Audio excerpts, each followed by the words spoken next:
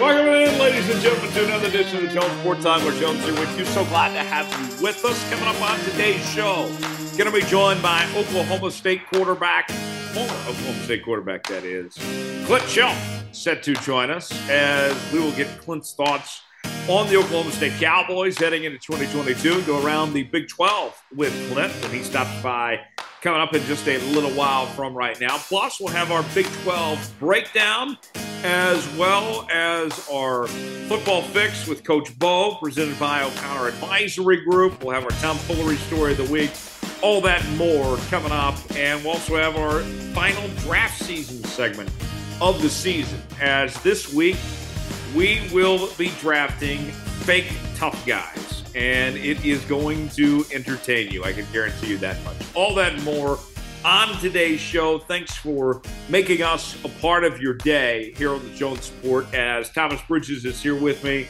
and he'll be here for most of today's show as always. Tom, how we feeling? Oh, essentially 1 week away from real college football, even though this Saturday there'll be a game in freaking Ireland and, some other games on that are outside the top 25.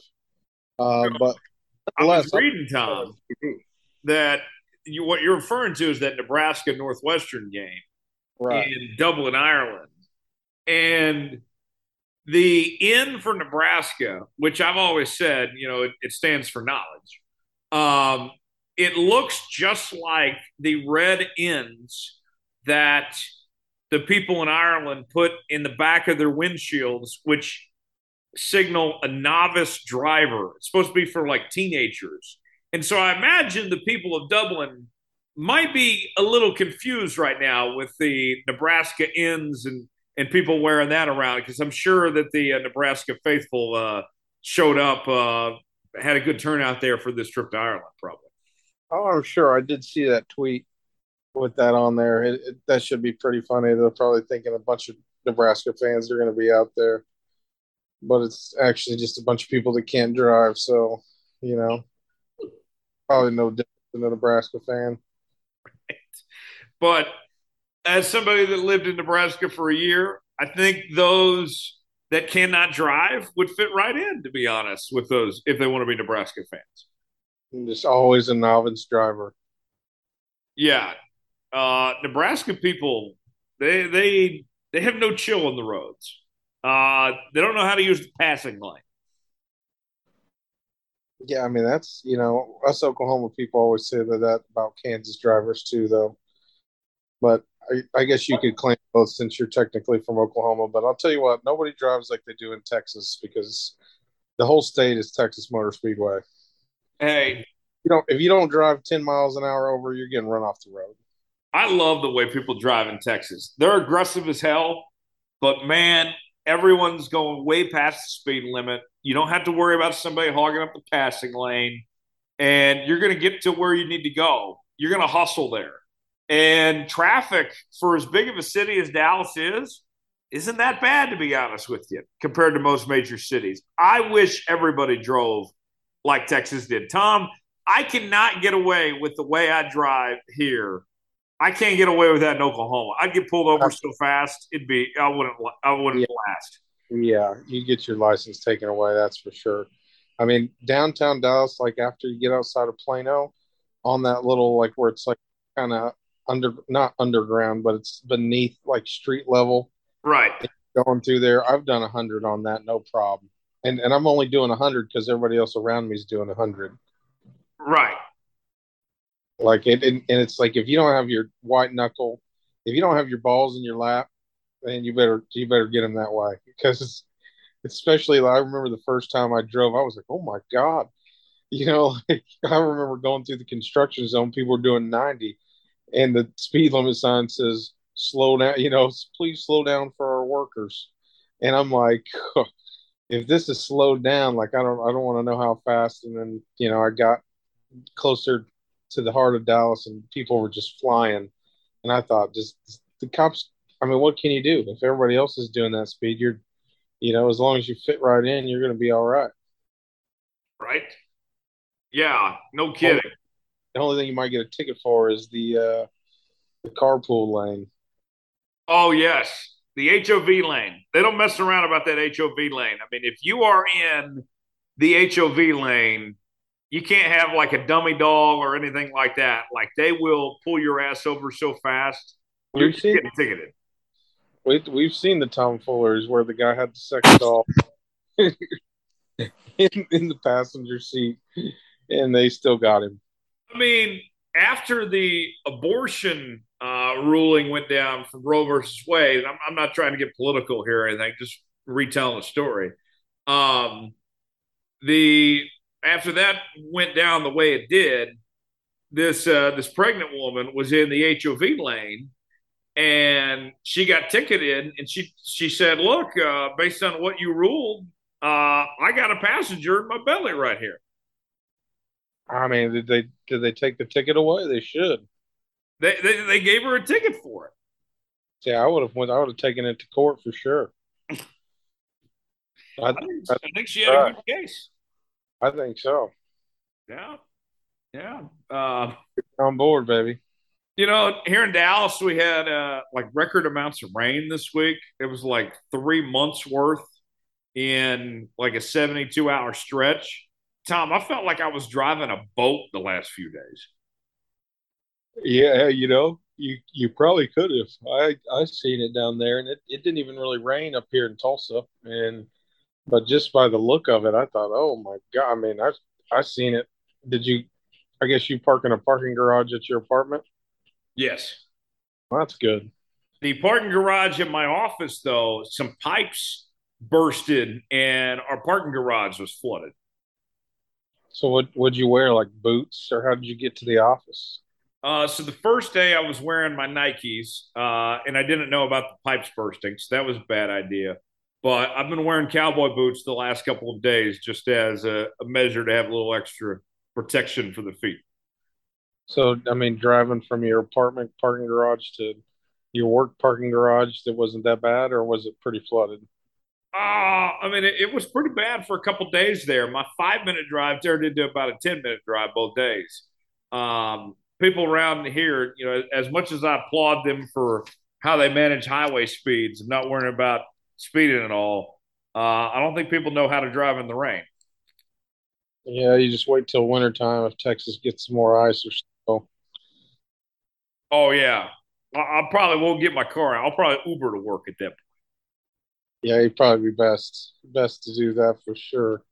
Right? Look, I know I can drive in bad weather, but it's as my dad always told me growing up. It's like, hey, it's not you have to worry about. It's the other idiots on the road. That is the truth. That is the truth. Yeah. Another thing I found out about this rainfall, Tom, that we had the last few days. Everybody was talking like, well, we needed the rain, 3 month drought, whatever.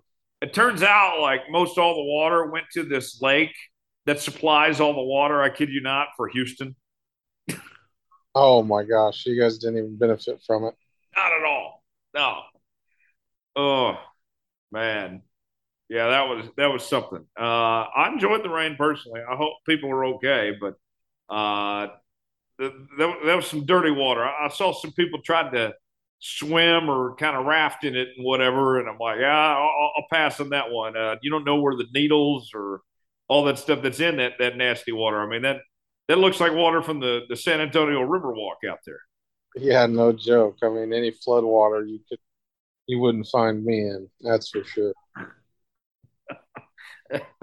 Oh, Tom, we got a lot to get to on today's show. Clint Chelf is going to join us coming up later on as we'll get his insights on Oklahoma State and go around the Big 12 conference with him. But first, let's begin with our Big 12 breakdown this week. The Big 12 breakdown here on the Jones Sports, joined by Thomas Bridges as we will go around the Big 12 conference and a number of things that we want to touch on. And first and foremost, with just about a week until college football begins in the Big 12, I want to kind of highlight some of the more high-profile non-conference games. Unfortunately, the Big 12 is not playing any Week 0 games. But conference play, games for the conference begin September 1st. And on that night, you got Oklahoma State taking on Central Michigan. Oklahoma State should win that game pretty handily. But here's some of the games that come to mind. Tom, week one in the league isn't anything too exciting, to be honest. You got West Virginia Pitt on opening night. Really good rivalry game there. Good test for JT Daniels. And then TCU and Colorado square off on the next night, Friday, September 2nd. And then the next day, September 3rd, is a bit of a dud. But those two games on Thursday and Friday of next week, West Virginia Pitt, I'm very intrigued. We're gonna see right away what J.T. Daniels is going to bring to West Virginia. To me, that is going to be fascinating to see right out of the gates what he brings to the table and how much he can elevate this West Virginia offense. We know he's got talent. I mean, if you find your way to get a scholarship from USC and from Georgia, you're pretty good for a reason. But he still hasn't put it all together yet. Now it's put up or shut up time for JT Daniels, and as Neil Brown is on the hot seat there in Morgantown. Yeah, and I think if Neil Brown doesn't get it together now, he could really make a statement in terms of coming out this game. I mean, the backyard brawl, it had been going on for so long prior, and it's been 11 years since that game has been played. At least I believe, yeah, I guess it would be in the regular season. I don't think they ever met in a bowl game. But it's been 11 years since this game was played. And so this is the first meeting since forever. And West Virginia has I've always seen it. There was, it was each pit. And I've heard it and I've seen it on Twitter. And so I'm excited to watch that game. You mentioned JT Daniels. This is his time to shine. I mean, what better? This would be, I think, for West Virginia. It's not as serious, I don't think. But this would be like, this is their bedlam. This is their rivalry game. I can't think of another team that West Virginia would have beef with quite like they do with Pitt. So right out of the gate playing this game, we're going to be able to see what both these teams are made of. Pitt coming obviously off a pretty decent year, and then you mentioned Neil Brown on the hot seat. There's a lower stake, higher stake game type here. Not in the thick of things. This doesn't mean anything because neither of these teams are playoff bound.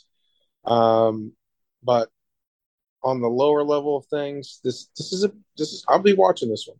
Yeah, Pitt coming in as defending ACC champions and a preseason ranking of 17th, the highest that they've been in quite some time. West Virginia is going to be tested right away. This is a good opening night matchup. College game day is going to be there. It'll be a fun way to start off the season between those two. TCU and Colorado, that game there, interesting circumstance. Sonny Dykes, the new head coach there at TCU, is going to play, he says, 3 quarterbacks in this game. Max Duggan, a senior, Chandler Morris, redshirt sophomore, formerly of Oklahoma, and then Sam Jackson, a redshirt freshman that apparently has impressed in camp at this point. Now, with that said, Tom, there's a couple things that I take away from that.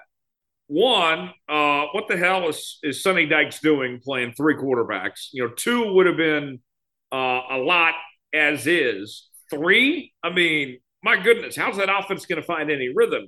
2, Max Duggan, you're a senior now. How has he not secured this job at this point? As a senior at this point, if he can't put it together as the, certain starting quarterback, why is he still there? And then 3, Chandler Morris, I've always liked. He impressed me when he filled in for Spencer Rattler at Oklahoma, what he did in that bowl game against Florida. I think he's the best quarterback they got there. I expect that Chandler Morris is going to be their guy when they get this all settled out. If they pick the right quarterback, it'll be Chandler Morris. But it sounds like Sonny Dykes has a mess on his hands here. I mean, this this should be easier to figure out. He's making this more difficult than I think it has to be, Tom. Yeah, and it's maybe not the best look coming off, his first real season, after Gary Patterson is left, and you take a look at TCU. I don't think they're contenders at all to win the Big 12, but Colorado is no scrub either. I think maybe take Colorado too lightly doing that. And Jones, you have a line that you like to use that if you have two quarterbacks, you have no quarterbacks. If you have three quarterbacks, then what? Then you got -1 quarterbacks. There you go. That's math, folks. That is. Moving ahead, more notable games to look at. Week 2, Iowa State taking on Iowa. Iowa State's lost, what is it, 6 or 7 straight to Iowa. Last year, Iowa State was a preseason top 5 team, and Iowa came in and kicked their ass. And both teams are expected to be down from what they were, kind of rebuilding of sorts. But if Iowa State was going to beat Iowa, last year would have been the year, and they still could not get it done. As much good as we've talked about Matt Campbell, the job that he's done at Iowa State, he still hasn't beat Iowa yet at this point. Tom, this kind of reminds me of Bedlam in a sense with OU and OSU. I mean, I have no reason to pick Iowa State until they show me otherwise. Last year, they blew a golden goose there.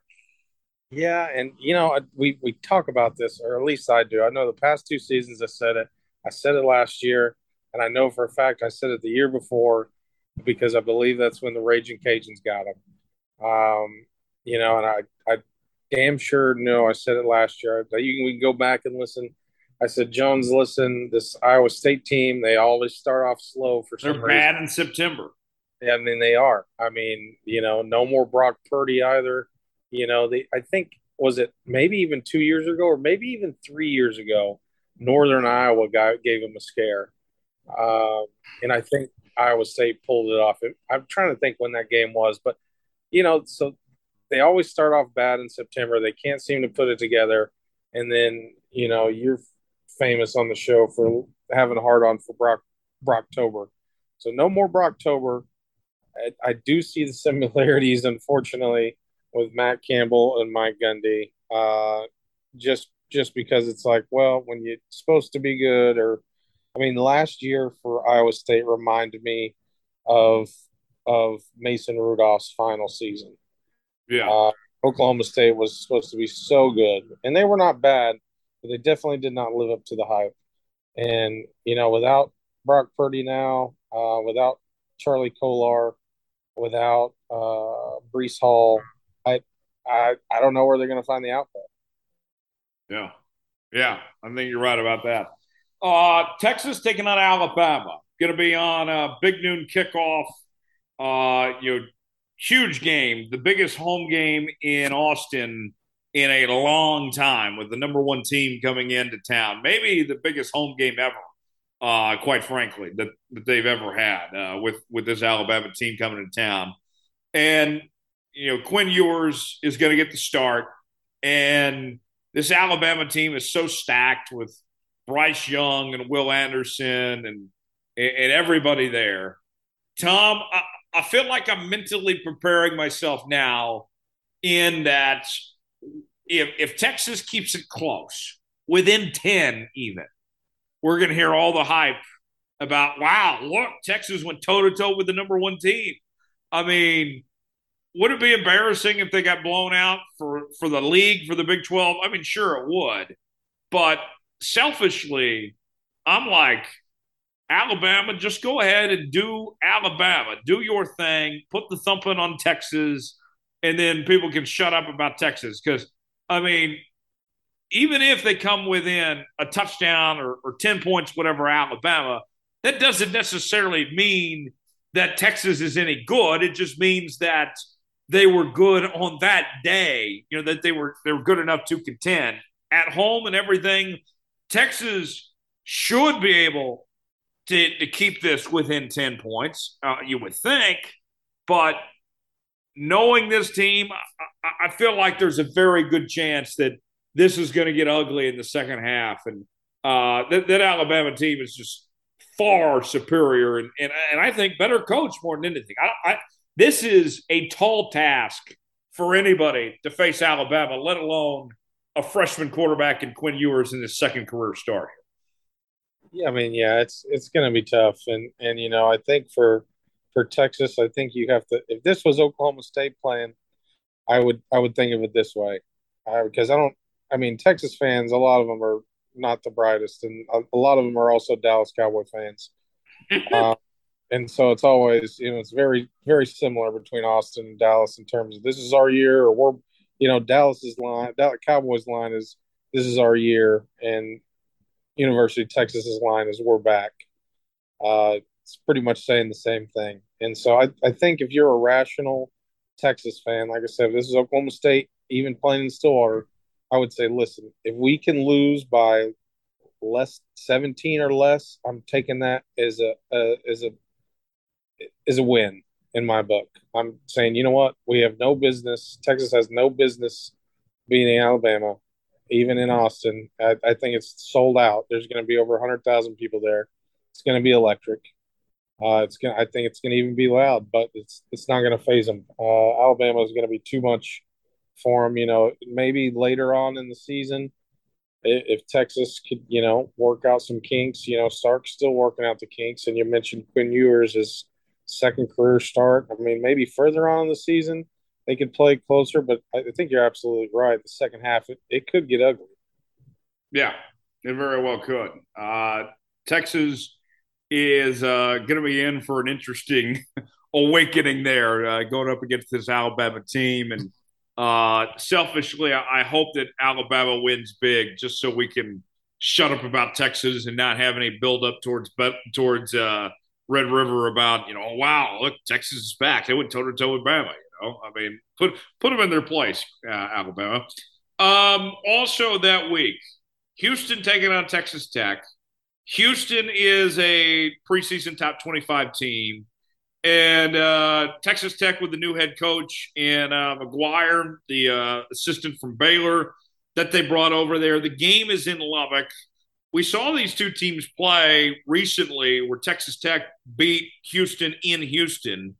And I feel like, Tom, they're going to be Big 12 members together starting next year. It's almost like getting a head start on things with these two going up head to head. I feel like Houston and Texas Tech could be good measuring sticks of each other. Houston, a bigger market, maybe more easier to bring talent. Texas Tech, more of established name. Got a huge NIL collective of 25 grand per player there. To me, I think these programs are going to be very comparable here. And Dana Holgorsen, I'm excited about having him in the Big 12. But let's see what they have for Texas Tech. This is a very good measuring stick, I think, for both teams here. Yeah, I think you can compare them and be very similar. I think this is going to be a pretty good game. I inclinations more so probably towards Tech, but I like the measuring stick comparison. Yeah, I think so. Arizona State and OSU. Tom and I are going to be at that game. It's a primetime game. That's Saturday night, September 10th. And Tom, Arizona State, they lost Jaden Daniels to LSU. Lost a lot of talent. I mean, they are not a good football team. Oklahoma State should be able to have their way. And, if Spencer Sanders takes care of the football and this OSU defense plays like they're capable of, this could be a long night for Arizona State. I don't think that they can hang with the physicality of this Oklahoma State team. No, neither do I. And I think this is a good primer game. I mean, it's going to be better talent. Recruiting wise or player wise than what they would see from Central Michigan, knock on wood, and what they'll see even in week 3 versus Arkansas Pine Bluff. So I think this is, at least for the OSU coaching staff, is where they're going to make their money, so to speak, in terms of seeing who's who. And out of the non-con games OSU plays, I would take Arizona State over Central Michigan, and I'd take Arizona State over Arkansas Pine Bluff of all teams. So I think this is where OSU is going to get their most kind of analysis of who they got, or kind of putting the final pieces together before they would go play in Waco in week 4. Week 2, you also have K-State taking on Mizzou. Uh, K-State, I think that the hype train is starting to build the last couple of weeks about them as a surprise team, a sleeper team in the Big 12. You take on this Mizzou team that is not very good. K-State should win this game, Tom, but even with them expected to win, I think this would do a lot for morale, and especially when you talk about recruiting in Kansas City and everything. If K State, this win could do a lot for them, of even in the future of where things are going with Mizzou and the SEC and the direction of that. K State, we know that KU's still a ways back from both these schools right now. K State has an opportunity to build some momentum on the recruiting trail with this win if they can get this done. I think in that early in the season, they could get, a nice, maybe not a big momentum builder, but definitely a confidence boost if they can go out and take care of business against Mizzou. I think they should with Deuce Vaughn, and they have a pretty good defensive player. Forgive me, I forget who it is, but yeah, I think he won some preseason award. So I think they got a decent foundation. Be interesting to see how they do at quarterback. I mean, that's kind of an issue for the last several years with the Skylar Thompson carousel. Right. They're going to Adrian Martinez, the former Nebraska quarterback. We know he's talented, but can he take care of the football? That remains to be seen. Baylor takes on BYU in week 2. And Baylor is getting a lot of hype. A lot of people like what this Baylor team brings to the table, despite only bringing back 12 starters from last year's team. Blake Shapen looked really good in that Big 12 championship game, but a BYU team that's preseason top 25, future Big 12 member going out there to Provo. It's a night game. This feels spooky. The Baptists versus the Mormons.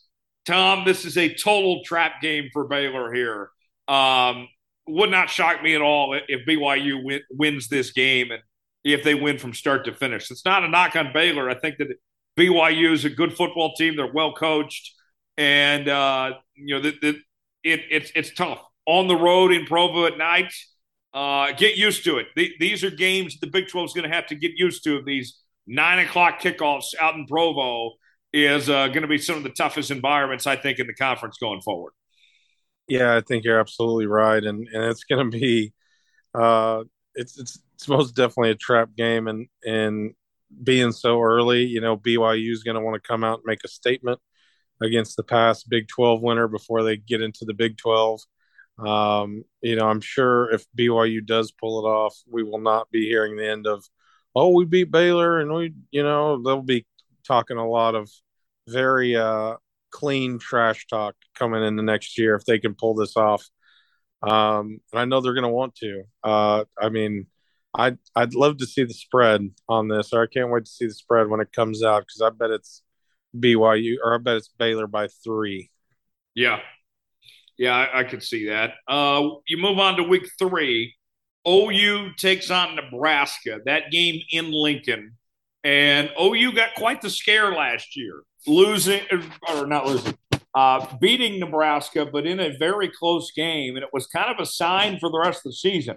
Oklahoma was not blowing teams out last year. Even when they made the quarterback change, went to Caleb Williams, that OU team was barely squeaking by. And that Nebraska team last year, despite only winning 3 games, they played everybody close, including Ohio State.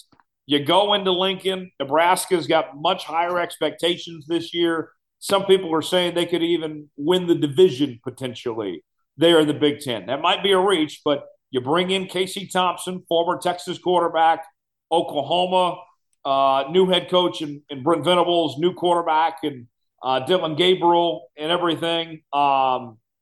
This, Tom, rivalry game and everything, we don't know if OU and Nebraska are going to play again for a while here.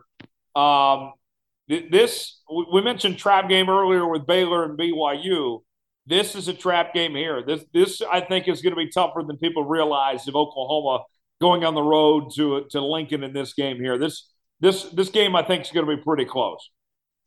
I think it could be too. And I would assume who does Nebraska will play in Ireland this Saturday. Yes.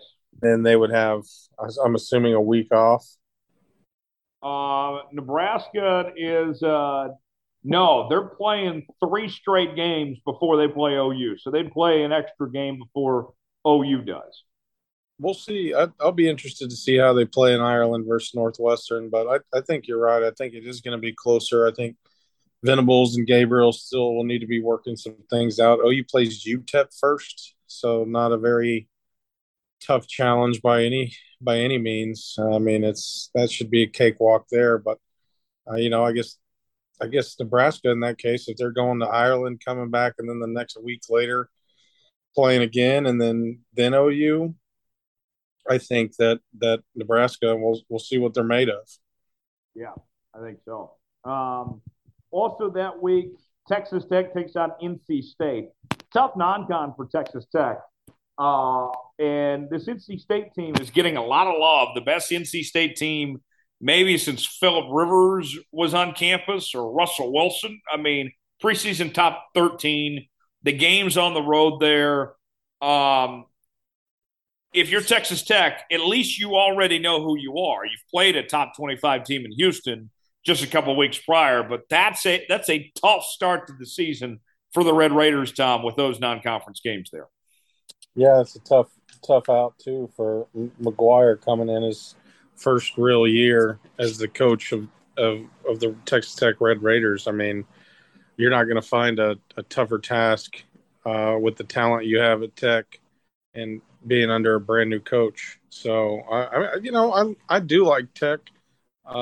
Maybe not in this game, but just in general to get better than they were last year. But still, it's tough out.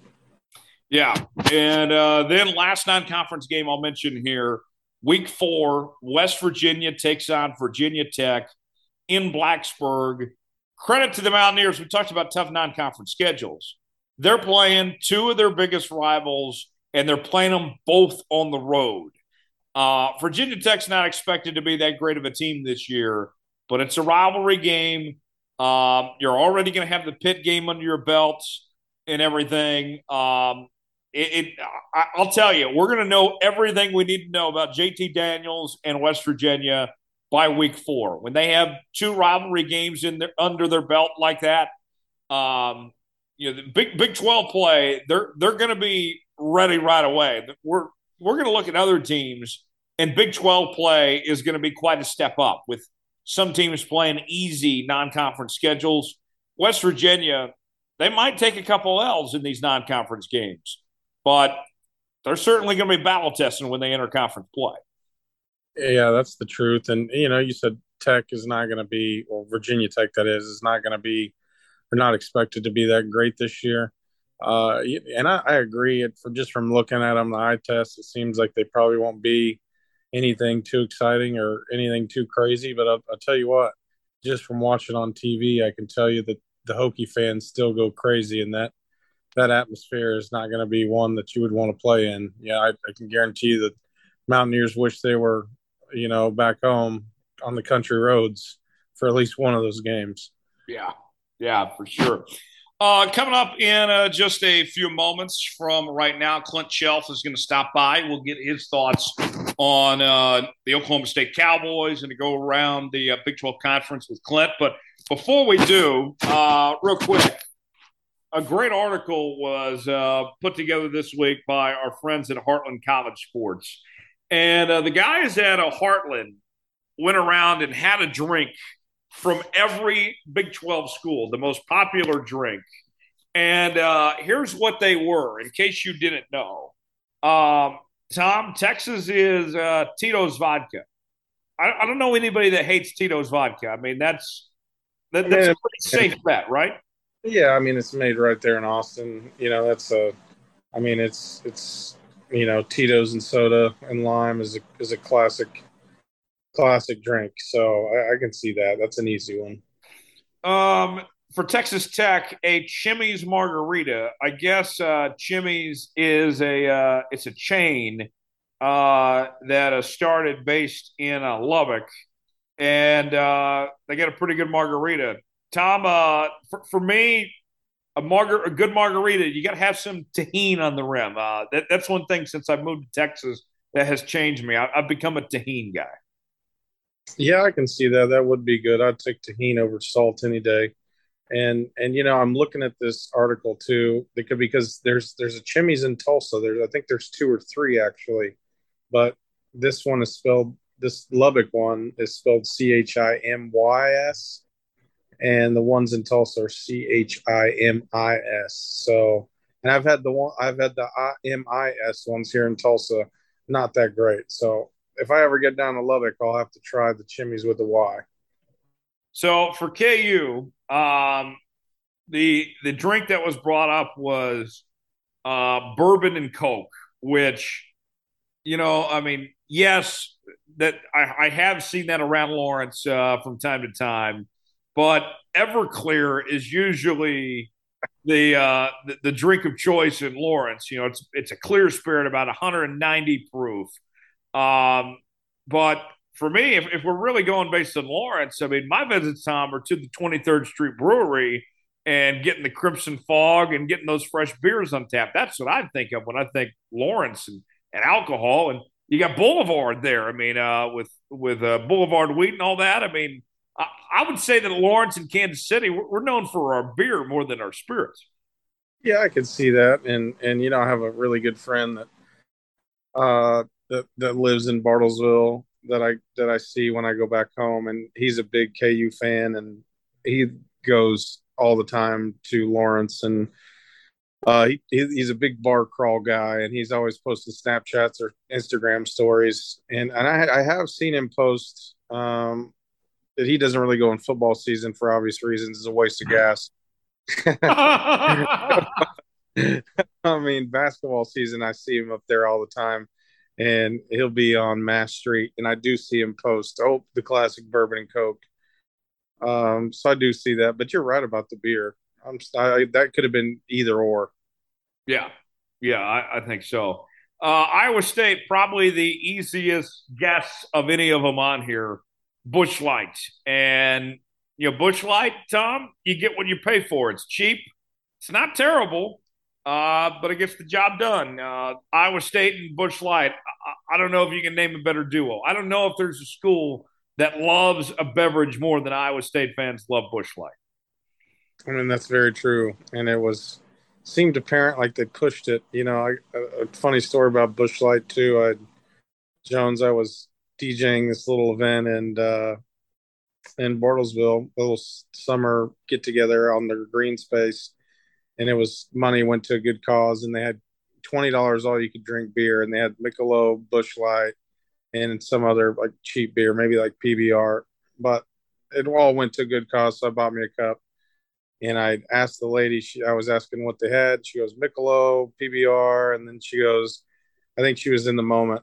She goes Bush Latte, and she's quickly corrected herself to Bush Light, and I was like, no, I'll have a Bush Latte.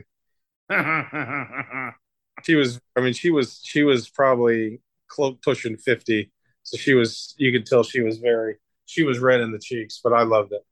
TCU over in Fort Worth. I'll have to try this because I'm not too far away now.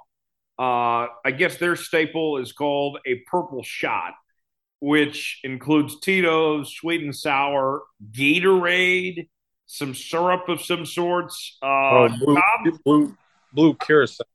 yeah, I've never heard of this, but I'd give it a shot.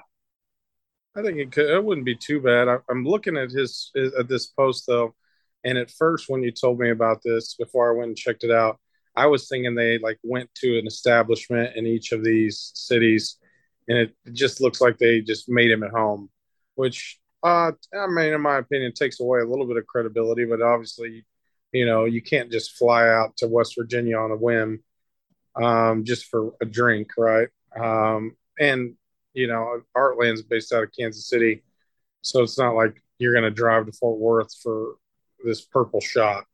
But it does look interesting. It doesn't look necessarily like a shot. It looks like more like a crazy mixed drink. Yes. Baylor Balcones bourbon, 92 proof with a honey apple and a caramel taste of sorts. And I can't imagine that Baylor's easy to kind of pick an alcohol for, but it's distilled there in Waco. And Tom, that sounds like an odd taste for whiskey. I usually don't think of honey, apple, and caramel when it comes to a whiskey. I do think of caramel just because of the oak and a lot of the whiskeys that I have. You can get some oakiness and some caramel notes. Even some of them have like a coffee flavor on the back end. But yeah, I haven't tried this. I'm obviously a big fan of whiskey, but I have not had this yet. So and I'm thinking about going to Waco for Oklahoma State at Baylor October 1st. So maybe I'll give a report back. Maybe I'll try this if I go down there. West Virginia, they're burning couches and they're drinking moonshine. And the article that Heartland's got, they're showing Old Smoky, which is good, but it's not real moonshine. It's the store bought brand stuff. But I mean, Tom, Jones, you've had real.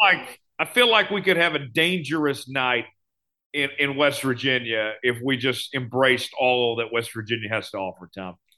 I had plane tickets last year to go to Oklahoma State in Morgantown, and I held back and canceled them about a month prior and decided to save my money. But that was one of the points that I wanted to go. I wanted to go drink moonshine in that stadium, and I think the couch burning has kind of pulled back a little bit than what it was maybe early on, or in the early 2000s, mid 2000s.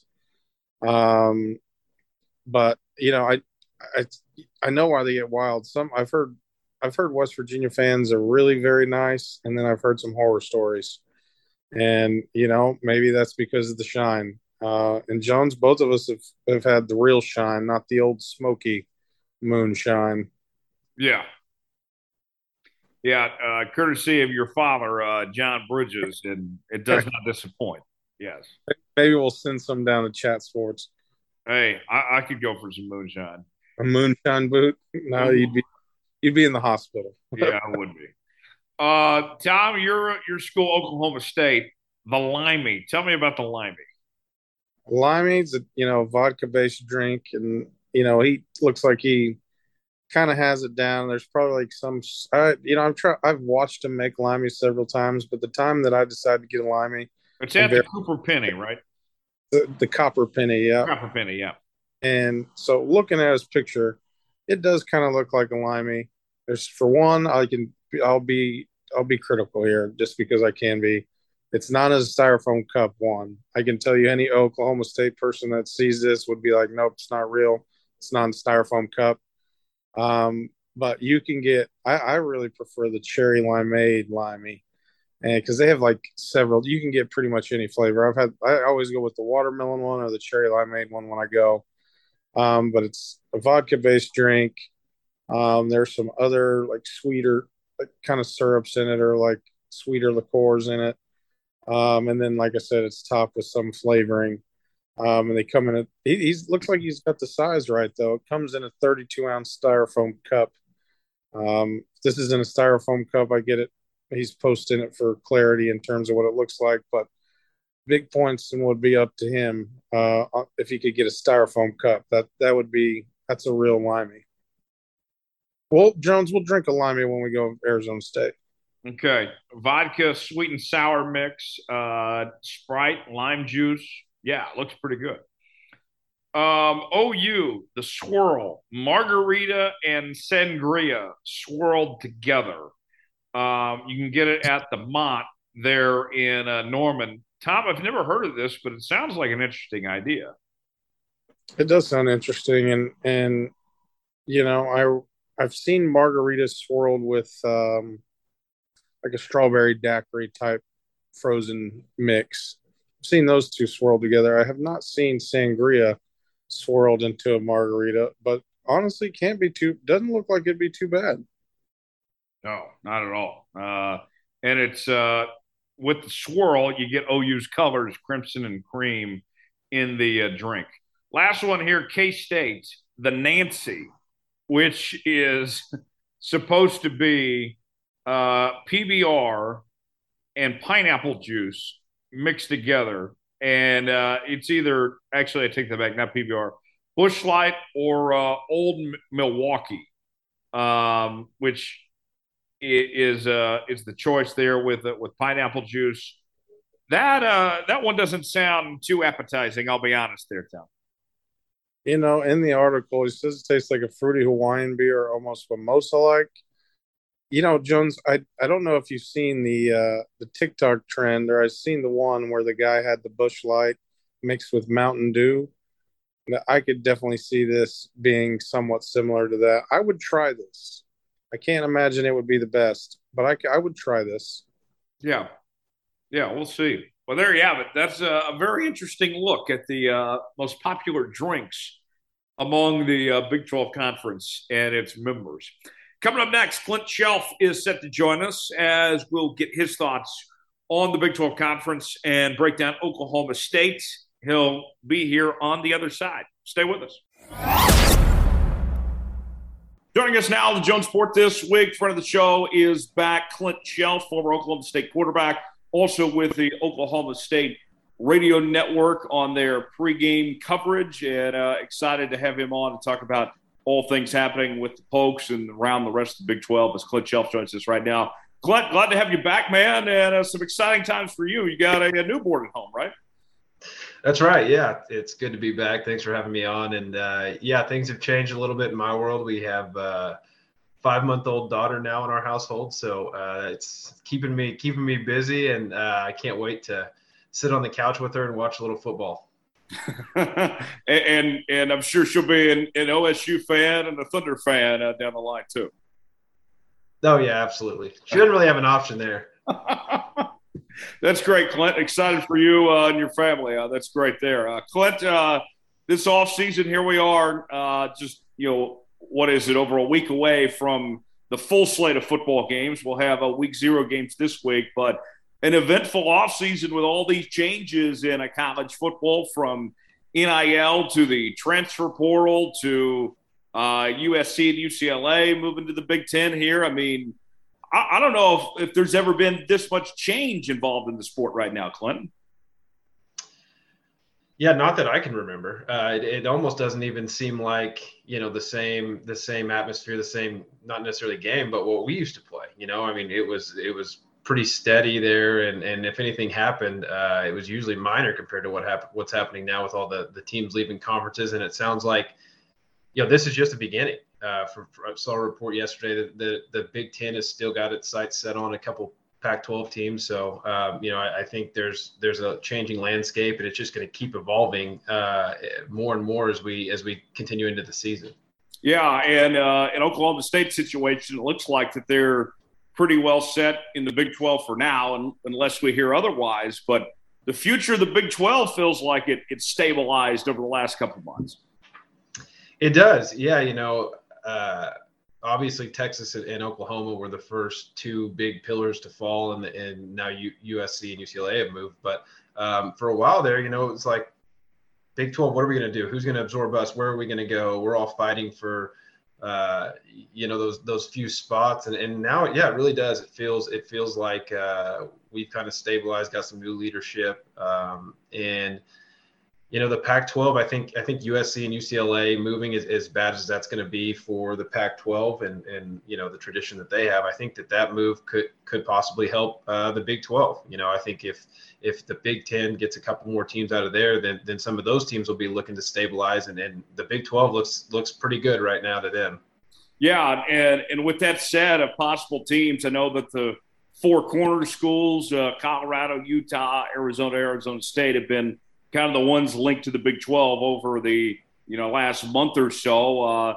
For you, Clint, what comes to mind? What would you like to see potentially? Who do you think of maybe out west would be a good fit for this league if it were to expand, take some Pac-12 teams?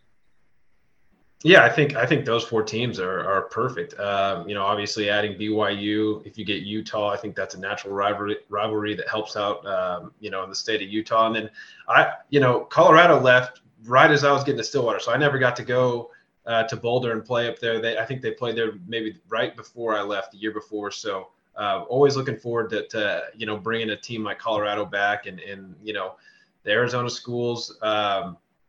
They're pretty solid all around. I think they can be a big market for the Big 12, and it's good to have a pair of them together. So, I think you hit the nail on the head. Those 4 teams, I think, fit pretty well geographically. Obviously not perfect with, where West Virginia is, but as good as you're probably going to get in this landscape.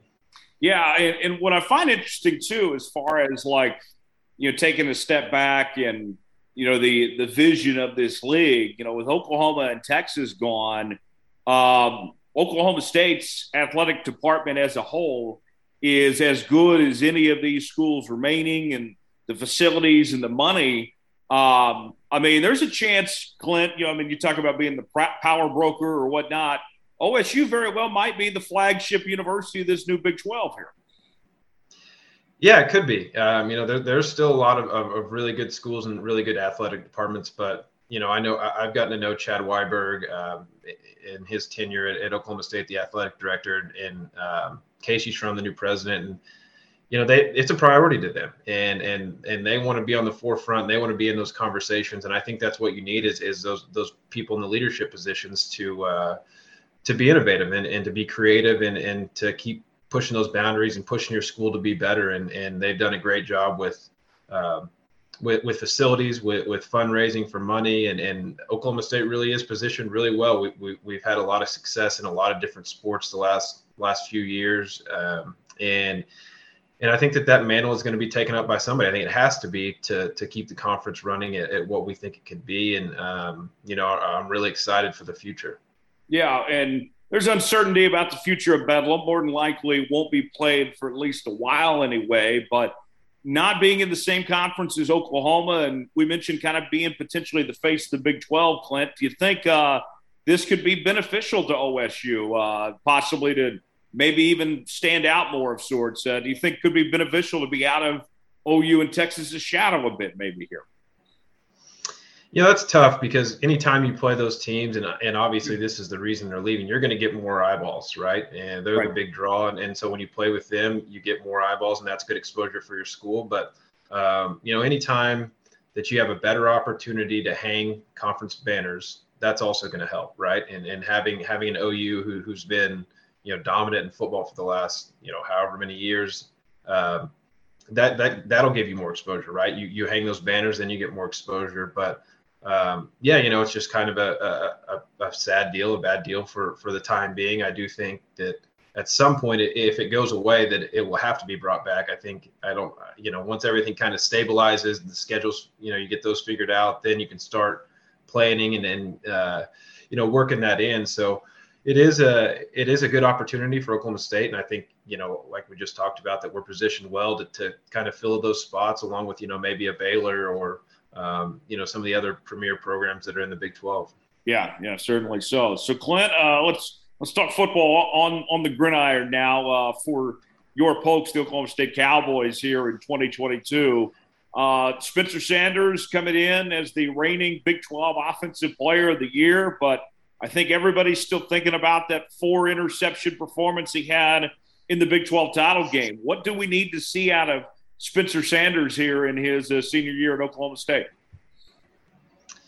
Consistency. I think that's really, really the only thing that's left, the final piece of the puzzle for him. You look at the last 2 games from last year, right? You think you talked about the 4-interception Baylor game in the Big 12 championship, but then you look at the Fiesta Bowl and what he did against Notre Dame, especially in that second half, and put up maybe one of the best quarterback performances in Oklahoma State history. So, I think for him, he's going to need to be really consistent. It's going to be a young wide receiver group, possibly some young running backs. So he's going to have to be that steady Eddie, be that guy that kind of keeps everybody even keel throughout the season, because there's going to be some highs and there's going to be some lows. And I think, he's got all the talent in the world, and I think he's put that on display many times. But you've got to control it and avoid the big miss and the big mistake. So I think he understands that, and as he's gotten older, he's gotten better at that. But if he stays consistent, I think the Oklahoma State offense should be pretty good.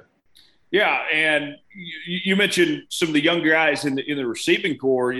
I'm excited, Clint, about the Presley brothers there. I mean, you've seen them right there, what they did at Bigsby, and already the older one, of course, was emerging, and you bring in the second one now. I mean, that's going to be a dynamic 1-2 punch, I think, with those guys.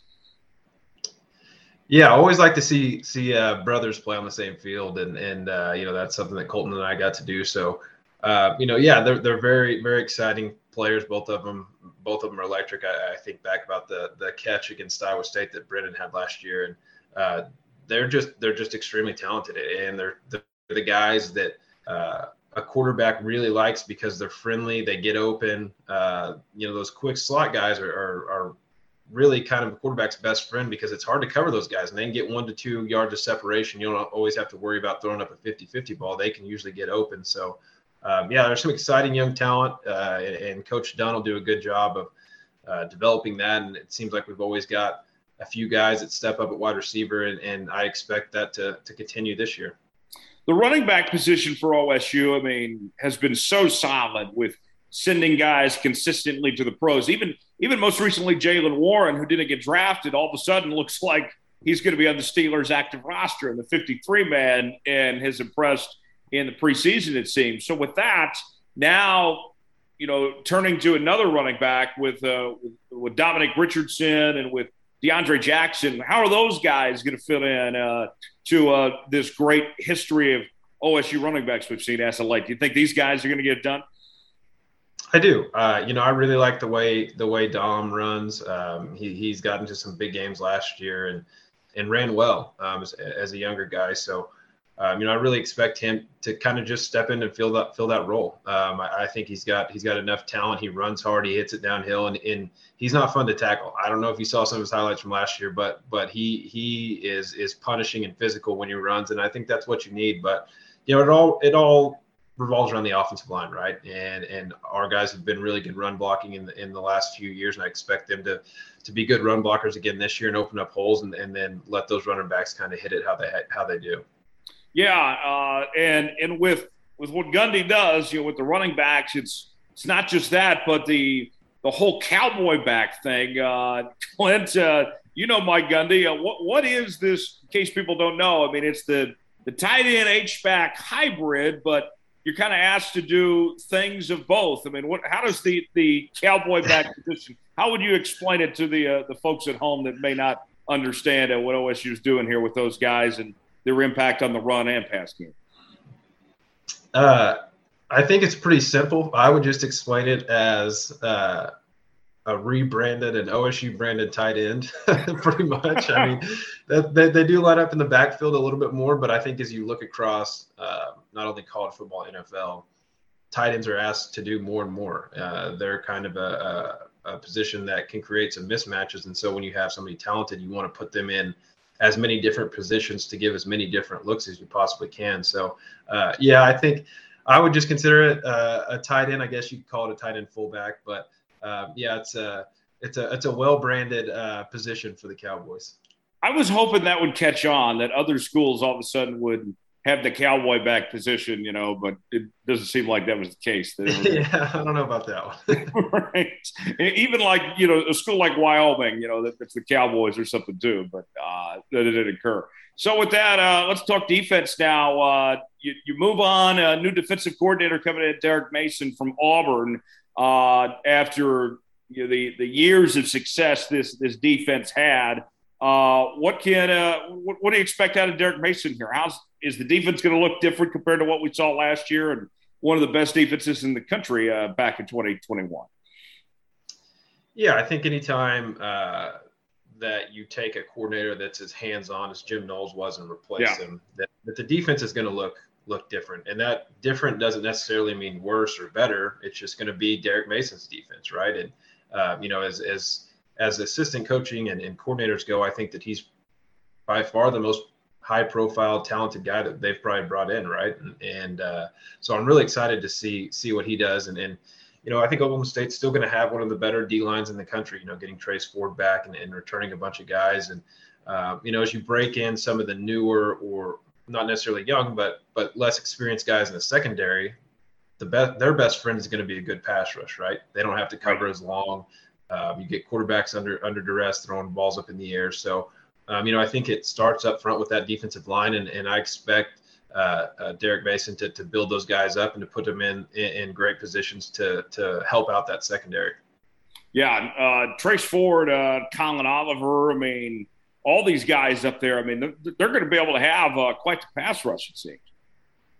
Yeah, those two guys are pretty good. I was excited to, in this crazy world of NIL and, other schools throwing bags of money. I was really excited that Colin Oliver, decided to say, I have no idea if somebody offered him a bunch of money or not, or wanted him to leave. I assumed that everybody would have been calling on his cell to get him to come. But yeah, that's going to be a really, really formidable pass rush with those two guys. And, I'm excited. Last year watching that defense, and now you get to see Malcolm Rodriguez play on Hard Knocks and see kind of what all he's about. Just, it was really exciting. And, we're so used to at Oklahoma State, not necessarily not wanting to watch defense, but really tuning in when the offense is on the field. And last year, it kind of felt like the script was a little bit flipped. I was, anytime the defense was on the field, I wanted to be watching because it was so much fun as somebody who's played the game and how they did it with Jim Knowles' pressures and systems. So, looking forward to watching those two guys especially.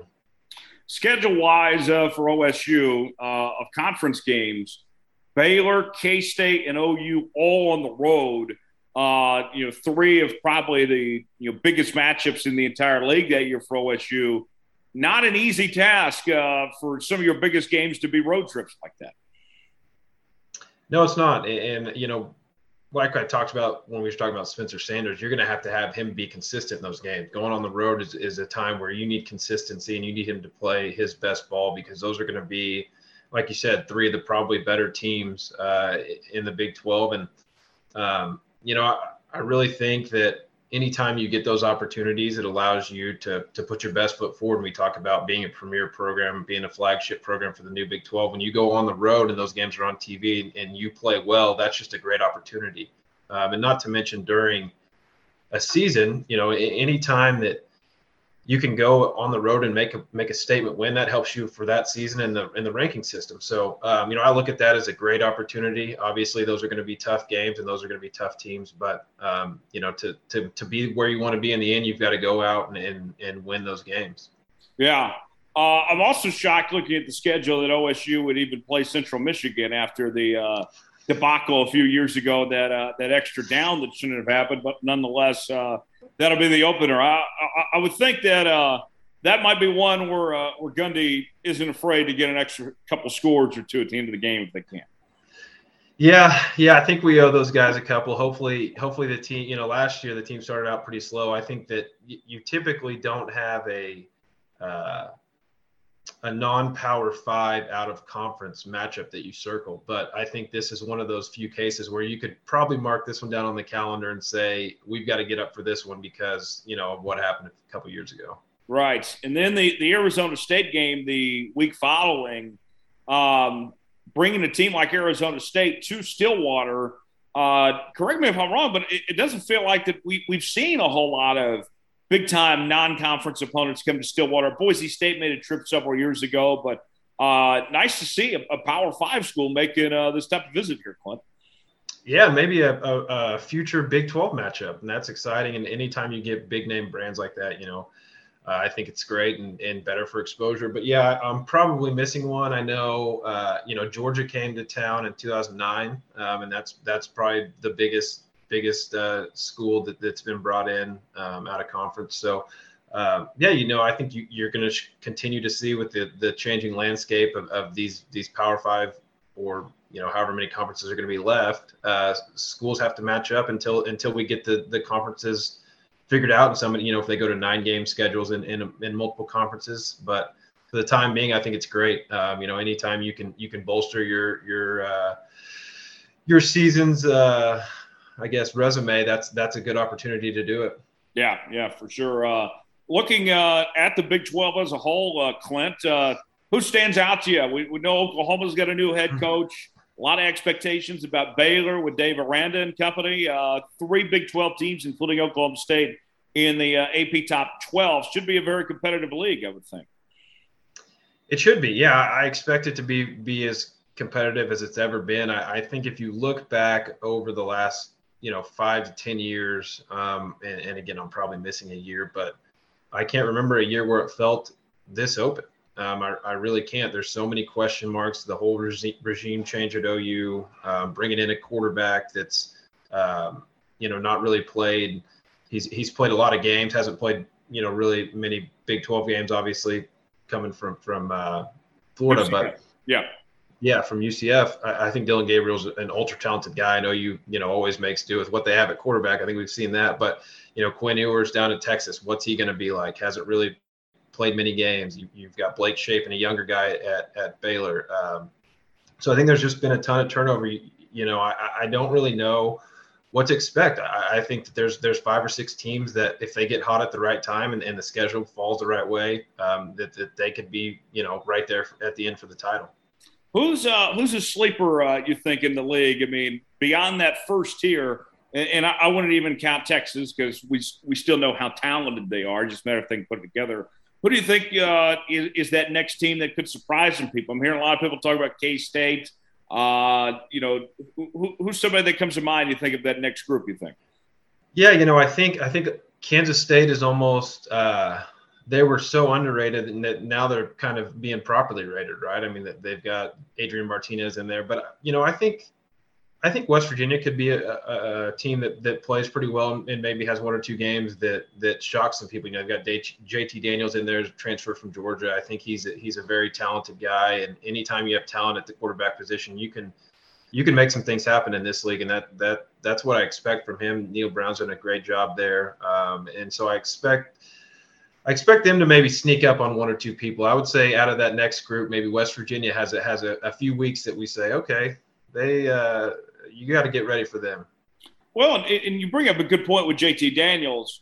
I hear everybody talking about, Shapen, Dylan Gabriel, Quinn Ewers, Spencer Sanders. I mean, here's a guy in Daniels that, I mean, he was at USC in Georgia for a reason, a former 5-star quarterback. I mean, he's just had some bad luck. I mean, the guy's super talented, just hasn't really had the right chance, it seems. Finally could be an opportunity to break through here at West Virginia. Yeah, and you nailed it. You're not going to those schools unless you're one of the 5 or 10 most talented people at the position in your class. So the talent's there. He's bounced around, but if he's found a home and he puts that together with his talent, I think they could really do some special things. Yeah. Quinn Ewers, let me ask you about him. So much hype coming out, one of the highest rated quarterbacks ever. I mean, that's a lot of pressure. That's a lot to live up to. And then you add in the fact that at Texas and how down they've been the last couple of years. Do you think he's ready for what he's getting himself into here? I mean, that seems like a lot for a young guy to take on. It does, yeah. And that'll be the question, right? How does he handle that pressure? And not to mention, they're already talking about Arch Manning coming in and the money they're throwing at him. So he's got some competition coming in the next couple of years. So it is a lot of pressure. And I think, anytime you go to, Ohio State and then transfer, you're going to these big brand programs that you've got to understand the pressure that comes along with that, right? And I wish I had more knowledge of his game. I just haven't seen him play very much, but by all accounts, he's one of the top most talented guys that's ever come out of Texas and played the position. So he's obviously got all the abilities. Can he handle the pressure? Can he put it together? And if he can, a situation much like we just talked about with JT Daniels at West Virginia, all that talent, and you find the right situation, and Steve Sarkisian can bring that out of them, they could be, obviously a very good team, because we know the rest of the team is going to be talented, right? I mean, Texas always has talent at mainly every position, but can they put it together? Yeah, I think that's a good point. It seems like, the identity for this league, Clint, you were a part of this too, has been offense and quarterbacks. And last year was kind of a down year on that front, but this year of whether it's, Gabriel in Oklahoma, we mentioned Shapen, Ewers, some of the others here, Spencer Sanders, Adrian Martinez coming in. It seems like that the Big 12 this year is kind of getting back to that identity of offenses and very good quarterbacks. I would expect a lot of points this year league-wide, probably. Yeah. I think the ability to transfer, I think, has helped that situation out a lot, because I think if you look at it, people really, when you think of the Big 12, you think of points, you think of quarterbacks, and these kids know that. And so when they get the opportunity to transfer and they can go to a Big 12 school, they know that they'll get to go out and air it out and throw the ball and have fun with it. So I think that, that's really kind of changed the position back into the Big 12, where it's a quarterback driven league. But I will say, last year, was a bit of a down year with quarterbacks, but there were some really good defenses last year in the Big 12. And between Oklahoma State, Baylor, there's always, OU always plays pretty solid defense. Texas is good, but I think there's going to be some good defenses again this year, and so it'll be really fun to see how those matchups work out, as far as these quarterbacks that are coming in either new or learning a new system against some of these teams that have talent on the defensive side of the ball. Yeah, I think Dave Aranda gave kind of a wake up call to the league on being physical in defense. I mean, you look at that Oklahoma game last year. They beat OU bad at the line of scrimmage. Part of the reason I think like a Brent Venables hire is made because you want to see them get more physical and tougher. I mean, that Lincoln Riley brand of football of finesse, I don't think wasn't going to fly in the SEC for a school like OU with what they saw getting beat up by Baylor last year. Right, and Dave Aranda, in my opinion, is one of the top 5 or 10 best college football coaches in the country, and he brings that mindset from LSU that we're gonna win on the defensive side of the ball up front and on the offensive side of the ball up front. And I think that's what it takes, in this league to kind of, if you're going to play that way, if you want to be physical, it starts up front. And if you want to beat these air raid teams, it starts up front. And I expect Baylor to try to do that again this year. Their defensive front is going to be as good as anybody in the country, I think, probably outside of Alabama and Georgia. But he definitely changed the paradigm in the Big 12, and everybody's having to adjust. And I know Oklahoma State has been building towards that, trying to get those guys up front on the offensive and defensive side of the ball, and especially it's come together last year and hopefully this year on the defensive front. But I think Baylor is definitely pushing the edge on what how to win the league, and they're going to continue to do that. Last question, we'll end on this, Clint. I saw all the money the Big Ten got in their TV deal last week, and I was thinking, guys like you that kind of paved the way aren't getting any of this, and for what these guys are getting now, and going forward, all this type of TV money. I mean, I imagine that would have been nice if the players would have gotten some. I mean, whether it was you guys back then or these guys now. I mean, we always heard there's just not enough money. I think there might be a little bit of money out there for these guys here. Yeah, I don't quite know if they're willing to make that argument now when they're signing $7.5 billion TV contracts. So NIL has changed the game as far as being able to put some money in some of the players' pockets. But the next, I guess, step that probably someone's going to come along that's way smarter than me and figure out as a player or somebody who represents a player is that we need to try to get in on this TV money, right? I mean, there's so much of it, and they're the product. So in an ever-changing landscape of college football, I think as those numbers become more public and people start to realize how big college football is financially, that I'll be interested to see if somebody doesn't try to make a push to get involved, get the players involved in some of this big TV money. Yeah, for sure. Clint, we're out of time. Appreciate you joining us, man. Check him out on the OSU Radio Network all season long, on Twitter as well. You can follow Clint at Chelf 10. Clint, appreciate the time, man. We'll be talking again down the line. Thanks for joining us. Yeah, no problem. Thanks for having me. Go Folks.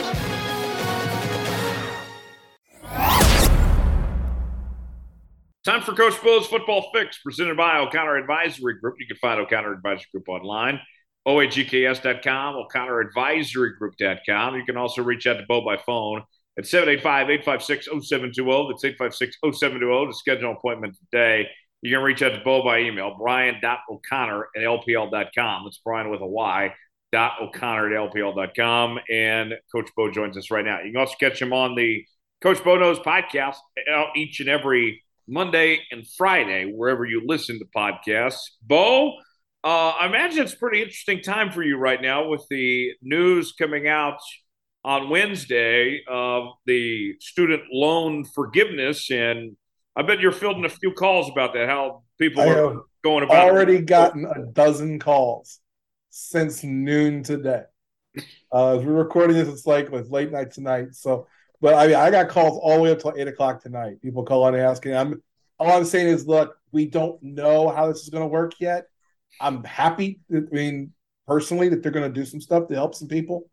But yeah, getting a lot of calls until I know more about how this is going to be put and instituted.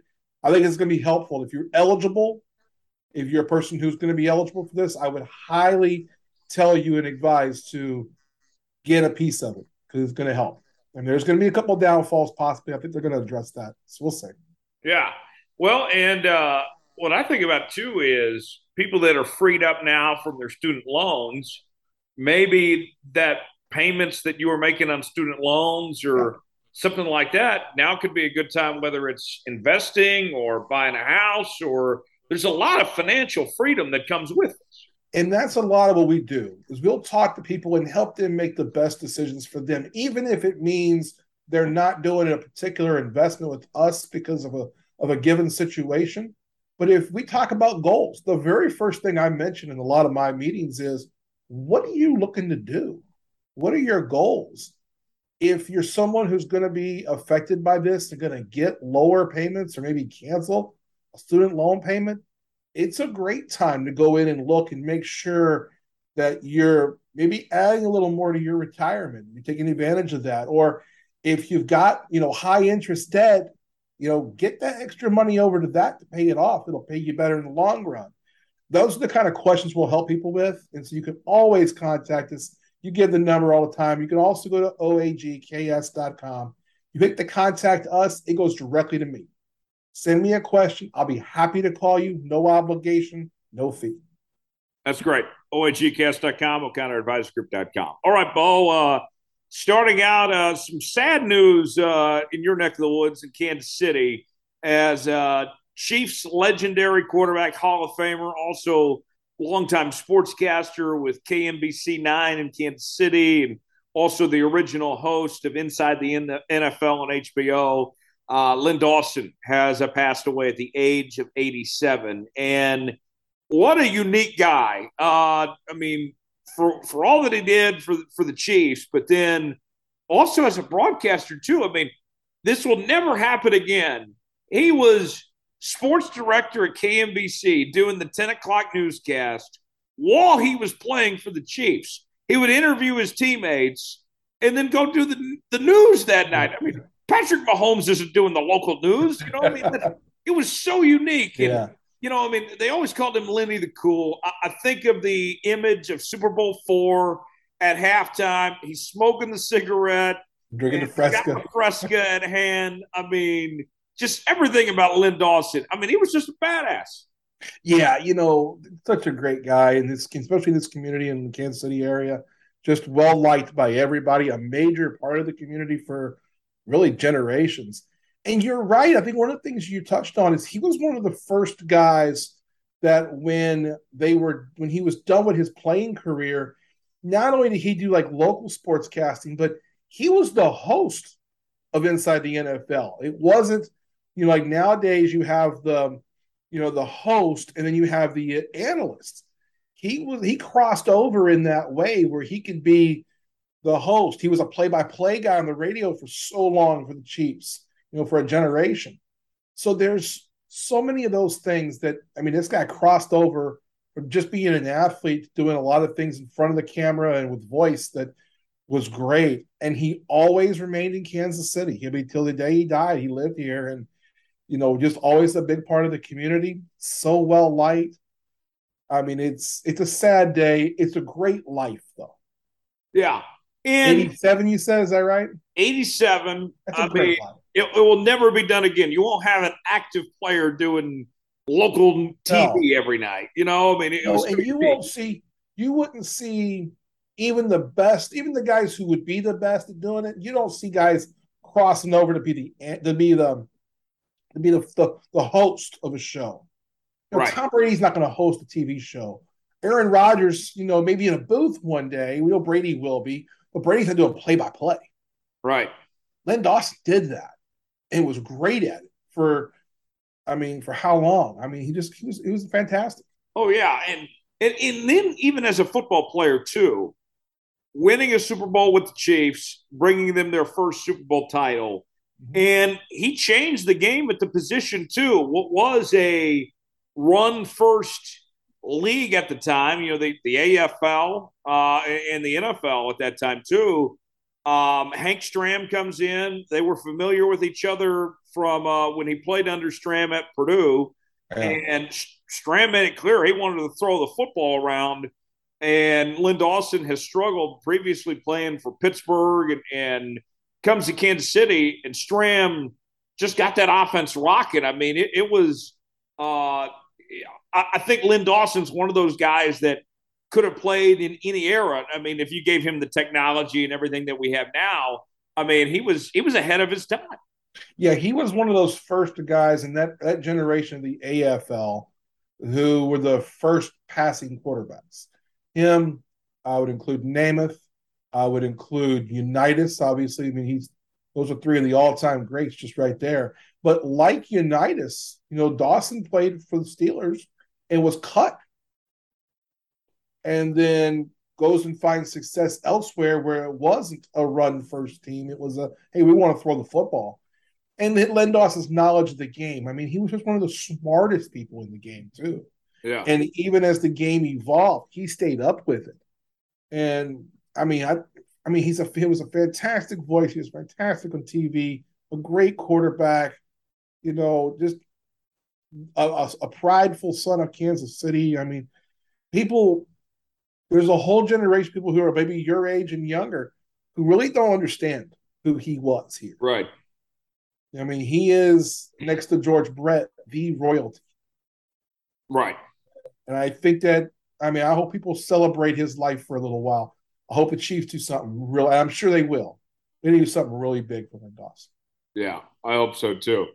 Moving on now, Deshaun Watson, 11-game suspension is what the arbiter decided, and the NFL agreed to it. Deshaun Watson agreed to it. A settlement, $5 million fine that he's handled as well, and this appears to be done. I'll say this, Bo. 11 games, obviously not enough. Should have been suspended a year. It's disgraceful and all that. Yeah. But I didn't think that this would all be settled. I didn't think that we would be here at this point. I thought that the NFL was going to play hardball and we would at least go to 12 and see this thing get to federal court. But I think the NFL was scared. I don't think the NFL wanted to go to federal court. Yeah, you and I talked about this a little bit last week on my podcast. You came on the day that this is all announced. And I think the thing we both kind of concluded was it was time for Watson to serve a suspension, and it was time for the league to not have any more PR about this. Yeah. Because even if the arbiter to come in and said, hey, he gets a full year, then Watson's going to sue, and then that's going to be the talk every week. Will Watson play this week while this lawsuit is being done? Then there'll be an injunction. Then they'll take away an injunction. And we're going to hear about that every week. And the NFL probably just says, look, we're going to pay some money in here. We're going to make Watson pay some money in here so it doesn't look too bad. And then let's figure out what to do and move on. I don't agree with any of this. I mean, I've made my voice very clear, but I don't think he's paid enough for penalty. I don't think the Browns have paid enough for penalty. I don't think the Texans got away scot-free. Yeah. Yeah, they did. I watched some of the Texans preseason game this week, and I don't know. I mean, one thing I can guarantee you is that the Browns are getting a good pick in the 2023 draft because that whole franchise is in disarray. Yeah, well, the Texans got the Browns picks. That's what I meant, and I screwed that all up. But Texans need all the picks they can get them because their roster's awful. Yeah, awful. Yeah, I think so. And so with that now is with seeing how this is unfolded of originally going to Sue Robinson and she says 6 games and the Yeah. NFL appeals to their own independent person Yeah. there, it gets negotiated to 11. um does this do anything for precedent going forward? Is now with these type of situations going to be okay, there's going to be one penalty, but we expect there to be appeal and then a settlement going forward? I feel like that we will never know in these cases what the initial suspension really means. Like, I think there's some issue with that. I think the other thing is that I do think that once we see certain penalties adjudicated a certain way, and then you have similar type of things like performance enhancing drugs or arrests or whatever it might be, there'll be some guide rails. So I don't think we'll see it necessarily on like an every basis, every case basis, but you might see that in the first year of the CBA where they all go this way. I don't think it'll be as high drama as Watson. Also, the salaciousness of it, I think, kind of gets away from that.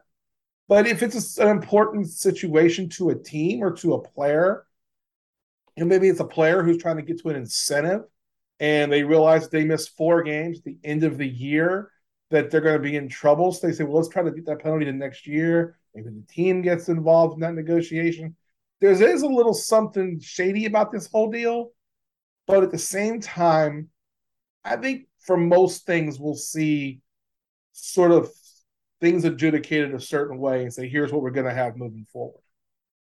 Because a lot of the suspensions and fines we see are similar type of cases.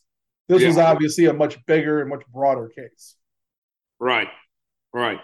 Uh, Staying in the NFL, a couple more things here. Tom Brady returned to the Bucs this week and said that it was a family vacation that they had planned. That he was not on the Masked Singer. The other rumor was that he was getting divorced. Sounds like things with him and Giselle are going on just fine. But even with that, Bo, he had all season, all off season to go on vacation here. I mean, I'm not questioning Tom Brady's love for the game or anything like that. We know. I mean, you're playing at 44, 45 years of age. Obviously his love of the game is there. That's not the issue here. But there's something off here. I mean, it did seem odd for him to be gone during the middle of the preseason like this when this is a time to connect. They're going through a lot of changes. That offensive line doesn't look very good, and they got some new receivers there.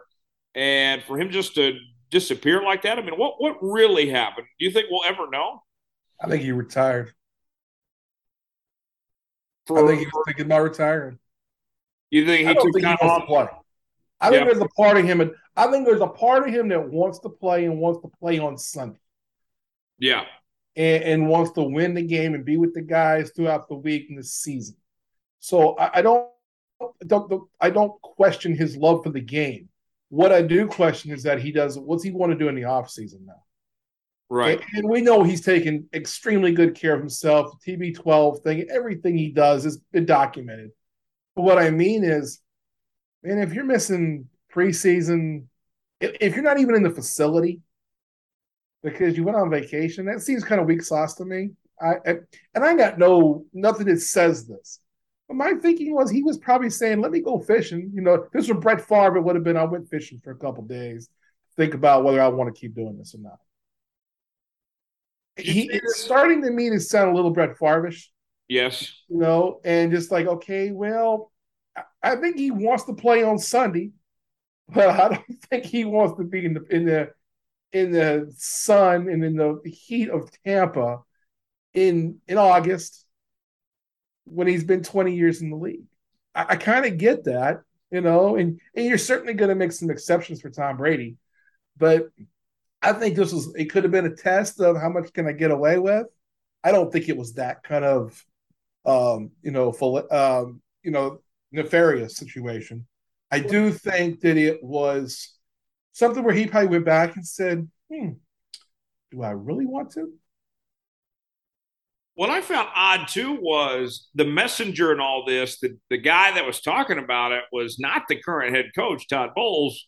It was the former head coach, Bruce Arians. Yeah, And we were told that Arians was in an advisory role, but if he's speaking on half of the team, how much control does Arians still have around there? Is Bowles a puppet and Arians is calling the shot here? I mean, why was this message, you think, delivered from Arians as opposed to Bowles? That was odd too. Well, I think Bowles is busy trying to get a team together, and I'll bet that was the way the conversation went down. Was, hey, somebody from the front office, whether it's the GM or BA. In BA's case, look, everyone respects Bruce Arians, so you just say, hey, he's going to go in front of the mic and tell us what's going on. You got a first-year coach with a whole lot of injuries and a whole lot of changes on your roster, and your only goal is to win the Super Bowl. And so I think he's just probably saying, I don't want to deal with this. You guys handle this. And that's what my guess is on that. I think it leaves the Bucs in a little bit of a lurch, if for no other reason. When you have Tom Brady in the locker room every day, everyone gives everything they've got. Yeah. We've seen this stuff with how these guys, I mean, he is royalty to football players, no matter who you are. And he, him not being there, what was it, 10, 12 days? Yeah. It was a little longer than it was expected to be. I think he understands his role as well. And I think that was part of his thinking was, do I want to do this? I think he was going to retire anyway at the end of last year. And that whole Dolphins thing happens, and there's a tampering deal. And then it was, hey, you and Sean Payton could be together. And he really wanted to play for Sean Payton once before. And it's like, okay, that could get to be something that whets your appetite. Maybe I got a better chance. And then knowing he was going to get into ownership possibly, that whole thing gets torpedoed. And, that's going to leave a bad taste of how you feel. But he also wants to control the narrative that he's, the guy who he's called all of his shots. He doesn't want somebody else telling him when it's time to retire. Right. There's a lot that goes into that mental thing of him, I think. And I think that he's trying to listen to all sides of it. And then I think this is a way of clearing his head, whether it was intentional that he was clearing his head or intentional that he was thinking of retiring. I don't know. But I'm speculating. I do think part of it was he was thinking about retiring. So last thing on this, on the Tom Brady aspect. Yeah. By the end of October, do you see this when this is months past? Is there any long-term effect? Do we look back if the Buccaneers get off to a slow start, or if they're on the brink of not making the playoffs, and some of these experts now are saying they won't even win the division, and all this, like some of those guys. If that happens, if they get off to a slow start or aren't what they're made out to be, do we point to this at all? Does this have any effects on the season at all? Or I don't think so. I don't think so. I remember it was a couple of years ago. They were 3-6 at one point, and it was 9 games. I think it was his first year in Tampa. Yeah, they won the Super Bowl. Yeah, they won the Super Bowl. Yeah, and they were 3-6, and then they run off 7 in a row, 3 games in the playoffs, and they win a Super Bowl. And people were saying early that year, oh, this is done. This is not a good fit. Look how bad they are. He's not used to them. They're not used to him. Arians is trying to get him to throw the ball 50 yards down the field, which he can't do. Stuff like that. Can it affect? Yeah, but if there's anybody that it would affect the least upon, it's Tom Brady. And not just because of his mental toughness, but the toughness that he brings to everybody else. He's truly a gritty player because his grit is different. It isn't tough guy. He gets hit 10 times a game. It's, I'm here putting in the work. And so if I am, every guy on the roster is. And that's what's so weird about that 10 to 12 days, is that that's usually not what Tom Brady is. I've been a critic of his at times. That was one criticism I would never have given him. Yeah. And I do think that you just look at the situation and the age and go, well, he probably needed that. And I don't think week 8 or week 10 or week 15 is going to matter. Yeah. It's going to really depend on how good that team is. Right. A couple quarterback battles going on real quick. Just want to run through these. Panthers named Baker Mayfield their starter. Yeah. Seattle, we hear from Pete Carroll. He says they have two number ones, which we know how the saying goes. If you have two starting quarterbacks, you have no starting quarterback. Geno Smith will start the final preseason game, but Drew Lock's expected to play more. And then Pittsburgh, Trubisky's played good. Pickett's played good. Mason Rudolph's played good. And we're seeing Pickett get some first-team reps, although Trubisky has started all the preseason games. Tell me about those situations there with those teams. What's going on in those? Let's do your Steelers first. Okay. Trubisky's played pretty well. Yeah. I think he's the starter coming out the gate.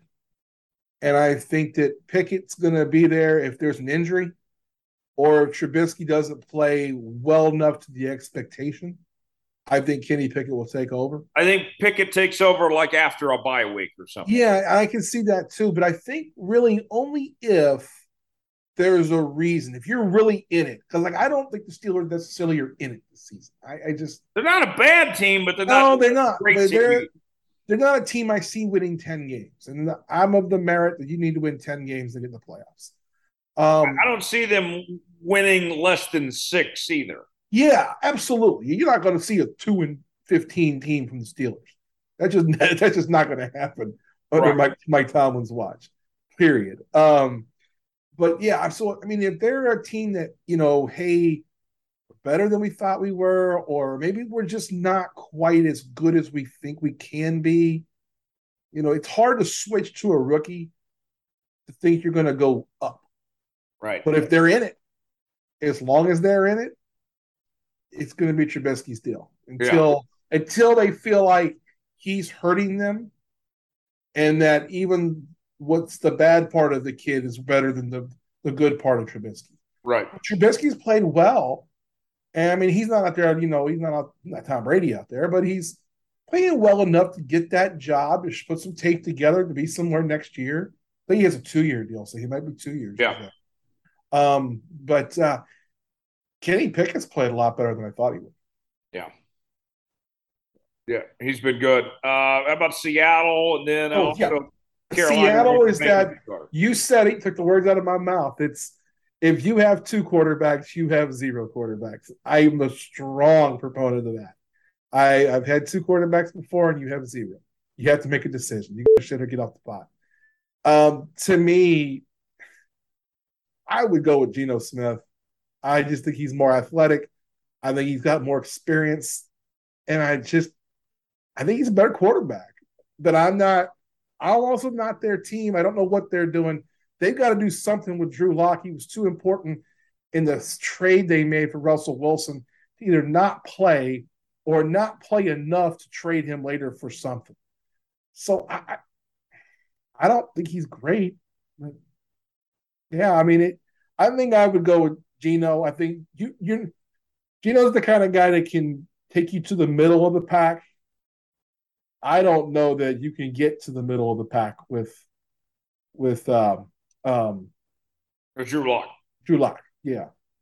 I'll say this on that situation, Bo. I think that if you told me, okay, I need one of those quarterbacks to throw for 400 yards and 4 touchdowns, and I had to choose between the two, I'm choosing Drew Lock. If I'm choosing a guy that's going to turn the ball over less and be able to manage a game better and control things, I'm choosing Geno Smith. If you're Pete Carroll, I think, and Shane Waldron, the OC, you're choosing, okay, do I want somebody that's going to manage the game better, or do I want somebody with maybe higher potential but more risk too? See, I think you're half right. Now, I do think Geno Smith's a much better game manager, but I think his athletic. You're saying that if you're going to need a pure passer game, yeah, Drew Lock's the guy who can drop back 40 times, but Geno Smith can drop back 30 and leg out 10. Yeah, and I think he can give you a dimension that'll keep you in games. Yeah. I'm not saying that he athletically has more upside to me when you play that type of offense. He's a guy who can make you a play on 3rd and 6 with his legs. That may be better than the extra 10 passes you get with Drew Lock, because we've never seen Drew Lock play as good as he may be capable of. Yeah. And so to me, it's a no-brainer. Look, I wouldn't have taken Drew Lock in that trade any damn way. I'd have been like, nah, give me another draft pick or something. Yeah, give me a 5th round pick. I don't want to pay this guy. But they had to figure it out. And with these teams who have 2 quarterbacks, there's going to be an injury at some point. Someone's going to tweak something. They're going to be out a week, or they're going to be out 2 weeks or a month. Hey, never bad to have that. So, who was the third one? It was Baker Mayfield. Baker didn't start in Carolina. Hey, well, that didn't surprise us, either of us, that Baker was going to be starting quarterback. We both predicted, we both thought Baker was the guy because, frankly, staff needs it. Best upside, best potential. It's the only way it's win-win for them, for the Panthers, is to put Baker out there, because the best of Baker is really good. Yeah. I mean, we've seen it. We've seen the best of Baker Mayfield, and it can be exceptional. Now, he's not consistently that good, but he's never really had a back like this with McCaffrey and a staff that I think Chubb's pretty good. Yeah, but McCaffrey's a difference maker. I mean, his dualness, him, Kamara, and a couple others are as good as you're going to find at that sort of position. Austin Eckler is one of those kind of guys to me as well, that is just going to be able to eat up yards, and having it to where you can have a guy who can catch out of the backfield really helps a struggling quarterback at times. So when Baker's not feeling dangerous, having a back he can throw the ball to, 5, 6, 8 times in the game really is a nice safety port. I think the other thing on this is that this is finally a coaching staff that they know that they're locked in on Baker. He has to be the guy, so it's their best interest to make him the guy. Yeah. Yeah. All right.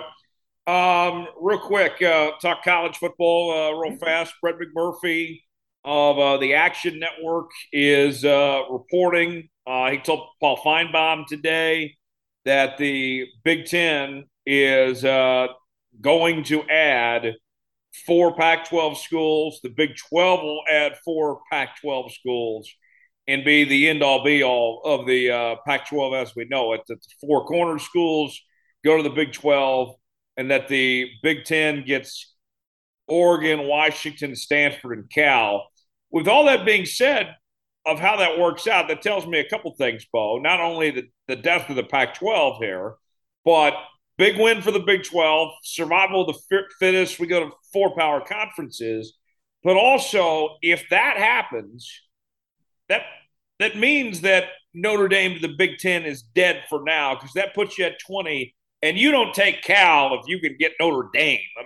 Cal and Notre Dame isn't even close. There's a lot to dissect from that if it goes out that way. Yeah, I still think the next, and I don't disagree with what's been reported, but I think the Big Ten is going to try everything they can to still get Notre Dame first. I was listening, we were talking beforehand about a couple of things I had heard as well, and it looks like in the Big Ten's contracts, they have certain escalators, but it's per team. Notre Dame is the one team that escalates them the highest. Some colleges, they have a certain number assigned to them. Some don't have any number assigned to them. It's a pro rata increase. In the SEC, the current ESPN deal is a pro rata increase. I suspect that, so NBC is currently talking to Notre Dame about trying to extend those rights.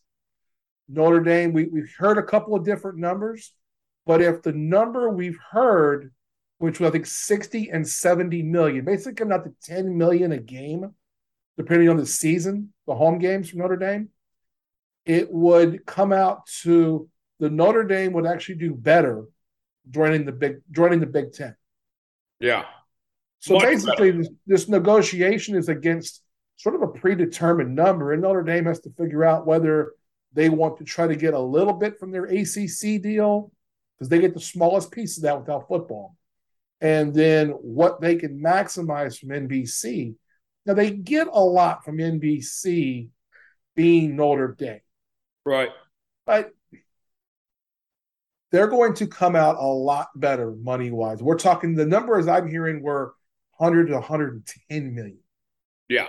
That Notre Dame would be able to go up to by bringing all sports to the Big Ten. Compared to maybe 60 in yeah, a 60 deal to to stay with 70. NBC. Yeah, 60 or 70. And again, it's based on what year, how many home games. So you figure on the 70 number being the highest, and then whatever they get from the ACC, they're getting from the ACC is not $30 million. It's not even. No, it's for basketball and Olympic sports. Yeah, they're probably getting, 4 or 5. Right. If that. I mean, it's not going to be a significant amount whatsoever. Notre Dame is so much better off in the situation. And it was smart on Fox, NBC, and CBS to make that deal because all three of them will get those rights. Notre Dame's home games would likely still be the games on NBC. Right. And then the road games would be the ones that get moved to Fox or CBS. That's actually kind of brilliant. But the fact that those three companies came together and made this kind of deal is really brilliant. And Fox is the one that put it all together. It was a pretty smart deal. So looking at, for example, Notre Dame's schedule for this upcoming year, you get USC, Navy, Stanford, and that's it for their traditional rivals. Yeah. Okay. You go to the Big Ten, and you could continue to play SC. Michigan and Michigan State can come back on the schedule. Purdue can come back on the schedule. I mean, you could bring Stanford with you. And, I mean, you could play a conference schedule with 5 or 6 rivals. You can actually play more of your rivals in that Big Ten than you can play now as an independent. Yeah, and I'll bet you dollars of donuts that's been brought up already in negotiations. Because when Notre Dame got rid of their set with Michigan, that took one of their biggest rivals off. Michigan State was gone. Right now, Notre Dame's biggest ones, what they've got, their biggest, Stanford's a big game for them. USC is their biggest game. But, do they really need this Notre Dame Navy game? Notre Dame Syracuse? You can still play Navy in the non-con. Navy would. Yeah. And then, like this year, Notre Dame does have Ohio State. So if you want to create a rivalry, well, there you go. You're already playing each other. They got this year and next, if I remember correctly. Right. But, yeah, it'll only help all those teams. And look, we know the Big Ten's already said they're going to 20. And what they were doing is trying to push the SEC to do it first. And Big Ten's also trying to get an idea of what Notre Dame wants to do. Right. Because they don't want Notre Dame to be laying around for – if you go to 20 and the doors are shut in the Big Ten, I don't see the SEC bringing in Notre Dame. Are you going to really let the ACC pick off Notre Dame? Or is the Big 12 going to go make a deal with Notre Dame? Why let one of those conferences do it when you know it's a natural fit? Notre Dame's rivals have always been Big Ten teams. Yeah. You keep a lot of tradition by going to the Big Ten. Yeah. They should have been in the Big Ten this whole damn time. That is the football fix for this week. Bo's going to stick around. Thomas Bridges is here as well as we do our draft segment this week. And boys, this has been a lot of fun to do all summer long, but I hate to break it. This is our final draft of 2022. And I got to say, we have been very entertained. Tom, I applaud you and Bo for getting the creative juices flowing because we've had a lot of fun with these drafts. Before we reveal and get into this next draft, is we're going to draft the fake tough guys to end draft season for 2022. What's been your favorite drafts or some of the things that we've done over the last couple of months here, Tom? Oh, it's I think by far my favorite one so far has been the convenience store items draft. which you had a distinct advantage of as the former Quick Trip employee around here. But That is true, but it just took a turn for the better towards the end, and it just that was the best one, I think. what about you, Bo? What's been your My, favorite draft we've done? I don't know my favorite draft. My favorite moment was definitely you taking Stalin. Very first draft. Very first draft, very first pick. We drafted people named Joe. People named Joe. And I took Joseph Stalin. Jonesy took Joseph Stalin. And I think that set us off on a magical course of drafts. And I think that if you were going to say what set the pace, that set the tone. The pick of Stalin was definitely the pace car. And, to be honest, I don't know how many people called Joseph Stalin Joe. Like, what's up, Joe? How you doing today, bud? Right? What's going on, Joe? How you doing? I think most people called him Stalin or Joseph, for most of his career. They probably got smacked in the face if they called him Joe at some point, He might have got shot. Jones almost said his career. Right. Yeah. So we've had that. That was a good one. I like the conspiracy theory draft last week. Took a lot of disclaimers to get through that one, but a week's gone by and we've not had any legal action come against us. So that's a win. So with that, this week we close out by the drafting the fake tough guy draft. You could call them douchebags or however you phrase them. I mean, these are guys that think that they're tough, but they really aren't. And we all know these type of guys. We're going to be naming off people that exist, popular people in real life. But in actuality, Bo, we all deal with these exact type of people in our own lives. And everyone hates these type of guys. I mean, these are just representing the guy that yells at the ump at the Little League game, but in real life. I like the way you put that.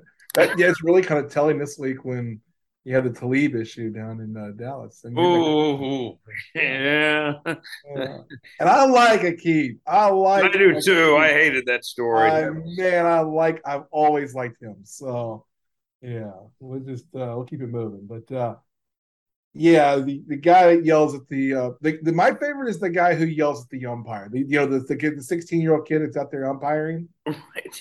Yeah, that guy. Yeah. I had one yell at my son when he was 16 like that. And my kid came, he was just crushed. He was like, "Dad, what do I do?" I was like, when you got his team again? And he says, "I got his team next Thursday." I was, "I'll come to the game." I just sat up there, just arms crossed, waiting. As Bernie Mac would said, "I wish a motherfucker would."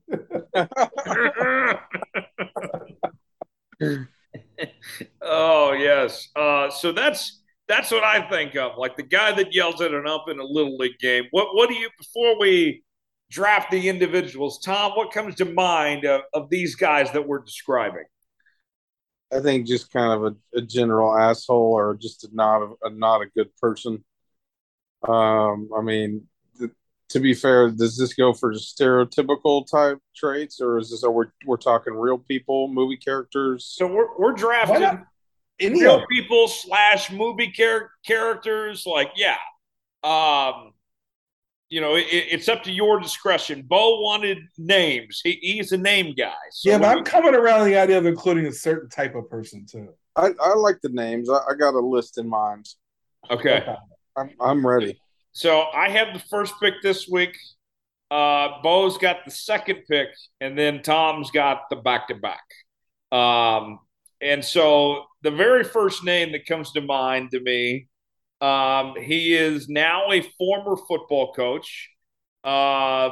He was known for having a hydration chart where he literally told his players they were bad teammates if they weren't hydrated when they pissed, and he taunted other players and other teams during games. He was not a winner. He failed as a coach. He was a bad person. I can't stand him. Tom, Tom Herman is my first pick. Fake tough guy, Tom Herman. I can't stand his ass. I will always root against him, not just because he coached at Texas. He was perfect at Texas for all the wrong reasons. But Tom Herman is the first pick for me. Bo, you're on the clock. You like that pick? Get us started Man, here. that's not bad. It's not bad, but obviously somewhere Tom Herman has pissed in your Wheaties. you went on a nice little rant there. That's really good. So I'll tell you the one for me. And this one is as we all know, I'm a sports guy, but we also on my podcast talk a lot about wrestling. I'll tell you who my number one guy is. This guy's a total poser. Goldberg. Bill Goldberg. Total non-tough guy. This guy breathes and brings in smoke and snarls like a bull and couldn't break wind if he wanted to. My fake tough guy, number one pick is Bill Goldberg. Okay, he's from Tulsa actually. So there's a guy that I won't say his name that Bo and I used to work for. We called him the Rain Man, and he went to school with Bill Goldberg and was obsessed with Goldberg. Still is. Yeah, it still is. And both of us were like, yeah, F Goldberg. We don't care about Goldberg. Yeah, so that's what comes to mind when I think of Goldberg it was Rain Man. Tom, back-to-back picks. And you guys mentioned Goldberg too, and I just sent it to the group chat. Yeah, I just thought I've seen it before. Tulsa, it was a show on 97.5 KMOD. It's called Phil and Brent in the morning. I believe it was in the morning, but a lot of the times I heard this guy, one of them died, and I think it was Brent that did Roy D. Mercer, but his prank call character was Roy D. Mercer, RD. How big a boy? Yeah, MERCER. He called Goldberg one time, and it's one of the better prank calls of all time, in my opinion. And just Roy D. Mercer's great. Yeah. If we were doing the funniest people of all time or funniest prank calls of all time, Roy D. would be my 6 in a row. But how big a boy are you? I got a 55-gallon drum of whoop ass down here, boy. Down there and whoop somebody's ass. Roy D. Mercer, a Tulsa legend. Yes, it was like Hank Hill from King of the Hill had decided to become a badass. I sell propane and propane accessories. Damn it! You're going to buy these propane accessories, or I'll kick your ass. All right, Tom, go ahead. You got a propane tank full of whoop ass. Yeah, with that said, I'm gonna go guy. And one of my favorite hip hop albums of all time would be 808s and Heartbreaks. One of my top albums of all time. The guy is just, for one, I think he's got a mental disorder of some kind. And I still listen to some of his music. I still DJ. When I DJ, I still play a lot of his old tracks. I just total douchebag, just out of it, and literally in another world sometimes. I'm going Kanye West. I knew Kanye was going to get picked in this draft. That was a very, very good pick. Kanye had to go in the first round by somebody. That was going to happen. He was on, I think, all of our boards at one point.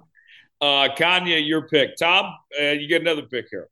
And I will stick. I will stick with the well-known people. I won't do any crazy movie characters, anything just yet. But I'm going to go with another guy who, all-time video game legend. He's up there with the greats in terms of video game characters when he played. But just a general piece of shit, and it's an overall POS. He did his time, and they let him back in the NFL. And before all this happened, I enjoyed watching him play, and I played with him on Madden 04, and by now you should probably know who I'm talking about if you're about my age. And it's going to have to be Mike Vick.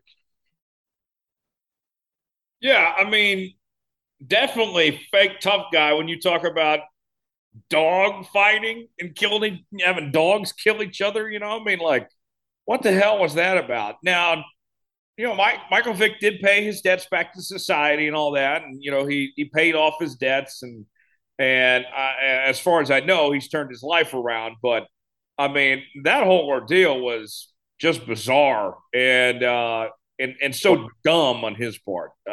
Yeah. Bo, who do you got next? All right. I got someone who was an actor. I guess he still acts once in a while, but I just can't stand this guy. This guy is the biggest, like, fake tough guy douchebag of all time. Steven Seagal.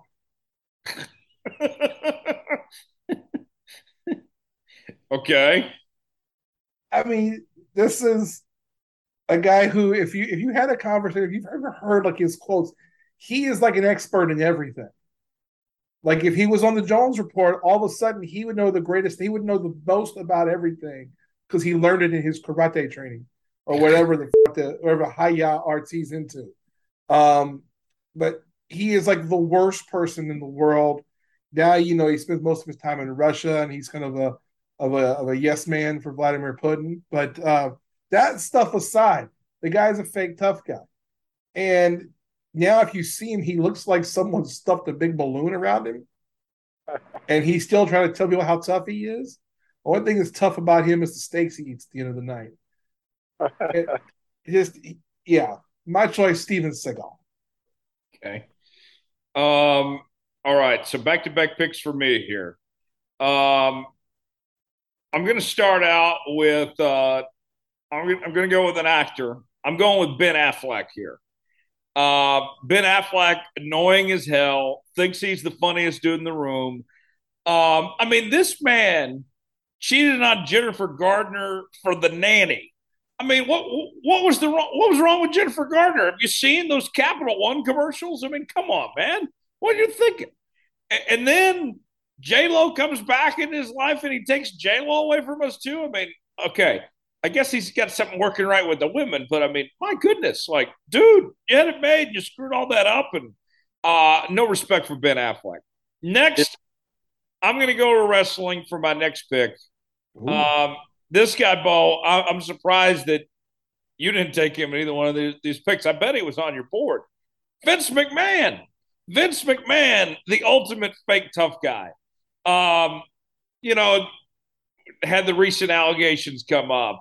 Yeah. The way that he watered down the WWE, what was a tough, exciting thing years ago. And, now you got, Johnny Knoxville doing his nonsense. And, it's such a watered down product from what it was. And it's all because of Vince. WWE is going to be better without Vince and with Triple H leading the way going forward.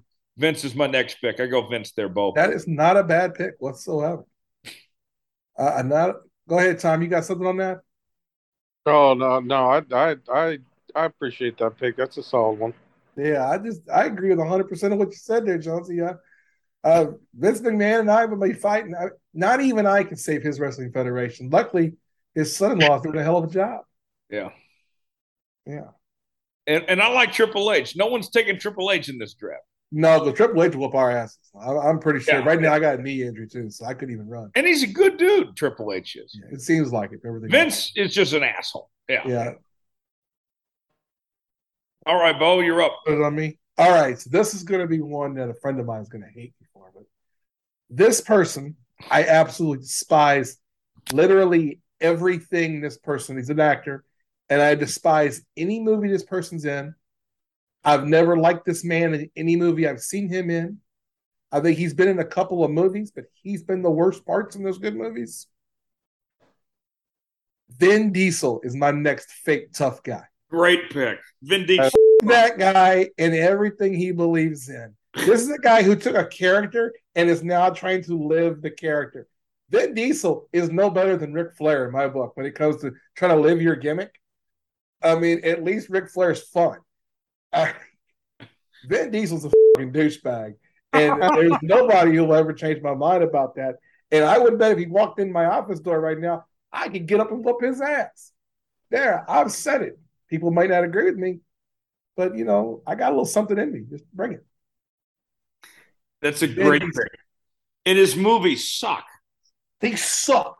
Those Fast and Furious movies are awful. Every day, Vin Diesel should get up and thank The Rock for saving those movies. Because without The Rock, those movies don't continue. Yeah, I hate Fast and Furious movies. Oh my God! You know why I also hate them? I have a special place in my heart for those movies. I despise them. Is because if you go back to the original one, the guy who died, what's his name? I haven't seen it. The actor that was he was in a bunch of them. Paul Walker. Paul Walker. Paul Walker's character's name is Brian O'Connor. Is it really? Yes. I was Brian O'Connor in 1975. I've never changed my name. Where do you think the nickname Bo comes from? I didn't name myself that. No. Fuck that guy. Fuck that whole franchise. And fuck Vin Diesel. I'm done. Okay. That was more passionate than your other two picks there. Tom, back to back. You have Kanye and Mike Vick so far. And I'm going to go with and Bo, I think you might know this guy. And Jones, I think you probably should maybe. A lot of VH1, MTV, TMZ type shit here with this guy. Did you ever watch The Hills with Lauren Conrad? Yes. I think I know where you're going with this. Spin off from Laguna Beach. Well, The Hills, there was another girl, Lauren Conrad's friend, Heidi Montag, and she is off and on married. I think still married at this time to a guy on the show that was just the douchiest guy I can remember, Spencer Pratt. Oh, and he's horrible. He was terrible. I think he still is terrible. He's almost 40, but he's terrible. I mean, he's one of the worst. He's one of the douchiest guys probably of the late 2000s. Okay, so I don't know who that is. I just Googled him. And based on Google image alone, I will agree with you 100%. I mean, he's terrible. He was horrible. He looks like someone who just wants to be punched in the face. So why not oblige? A very punchable face. Why not oblige? He has a very punchable face. Another punchable face coming at you with the back-to-back. Also from the probably more mid 2000s. And we're gonna go with the one that this is kind of a weird. This is one that popped into my mind here just recently. Dated Britney Spears or was married to Britney Spears, and it's Kevin Federline. I mean, talk about I don't even know words to describe him besides just a douche. There's one good thing about that dude. He got some of that money. I mean, I don't blame him. I'm sure, being the douchiest guy like that, I'm sure he did get to some money.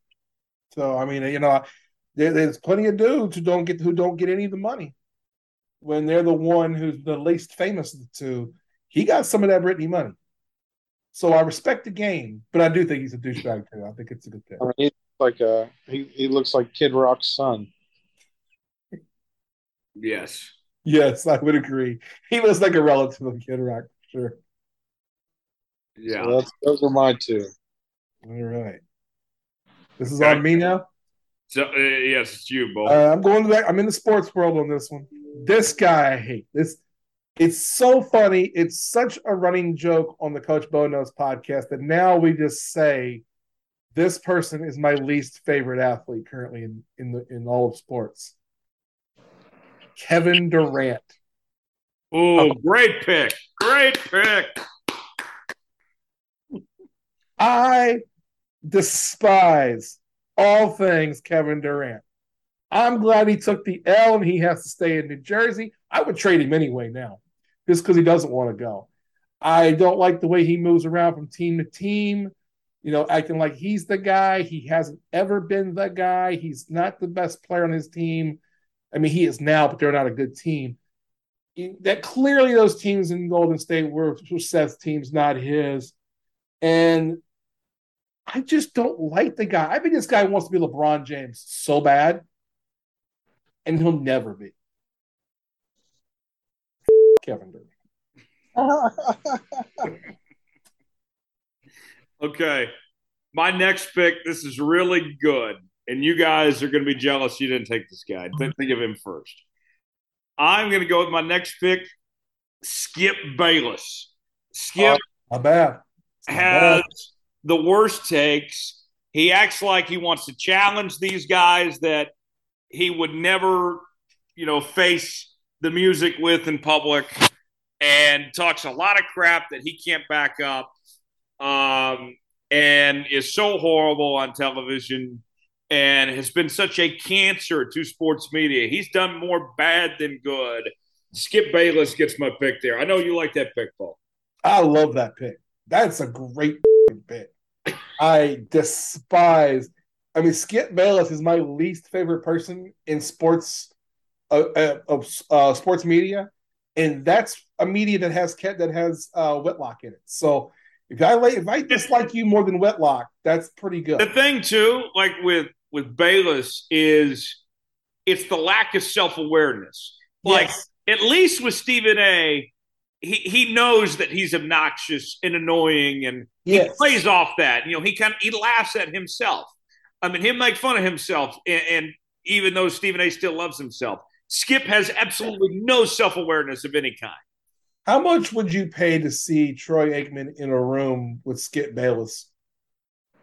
I'd pay a lot of money. I'd pay a lot of money. Well, and then like that whole deal when Charles Barkley said he'd kill Skip Bayless if he could, and then Skip like went on an emotional breakdown and all that, and how much that hurt him. I mean, you talk so much crap on everybody else, and you got mad about that. Fake tough guy definition. Love it. Tom, you like that pick? Yeah, that's a pretty good one because I do not like Skip Bayless either. My next one, I'm gonna go with an athlete here, and another total fake tough guy that he hurt my team, and he can't back up anything he does. He's not that good of a player. Talks a lot of smack. Can't back any of it up. Patrick Beverly gets my pick here. Oh, I can't stand that man. He took some cheap shots at Russell Westbrook, a number of players. I mean, like Draymond Green plays dirty, sure, but at least he can back it up, and he's got 4 rings. Patrick Beverly, Tom's got nothing to show for it with as much smack as he throws around. he's got he's got a couple playoff wins, but that's about it. Like he celebrated winning one game, like it was the play-in game. Yeah, Celebrated like a freaking national championship. I mean, yeah, that's a great one. That's my favorite one so far of your picks. Okay. Bo, your next pick. All right, I'm gonna do a character this time. Can we do characters? Yeah. This may come off. Some people may not like this one, but Luke Skywalker from Star Wars. Okay. Tough guy, whiner. I mean, I've always said he is the biggest whiner in the history of cinema. Not just, just from the very beginning in the first movie, he whines and bitches, it pisses and moans. It reminds me of, the little brother who doesn't get all of his way, and just it's horrible. And even in the first movie as a teenager, he was, oh man, to Uncle Luke or Uncle whatever his name was. I'm telling you, Luke Skywalker is a bitch. He's lucky Darth Vader didn't kill him. Darth Vader held back twice on killing him. Frankly, if it had been my son, I'd have killed him. So, Luke Skywalker. God.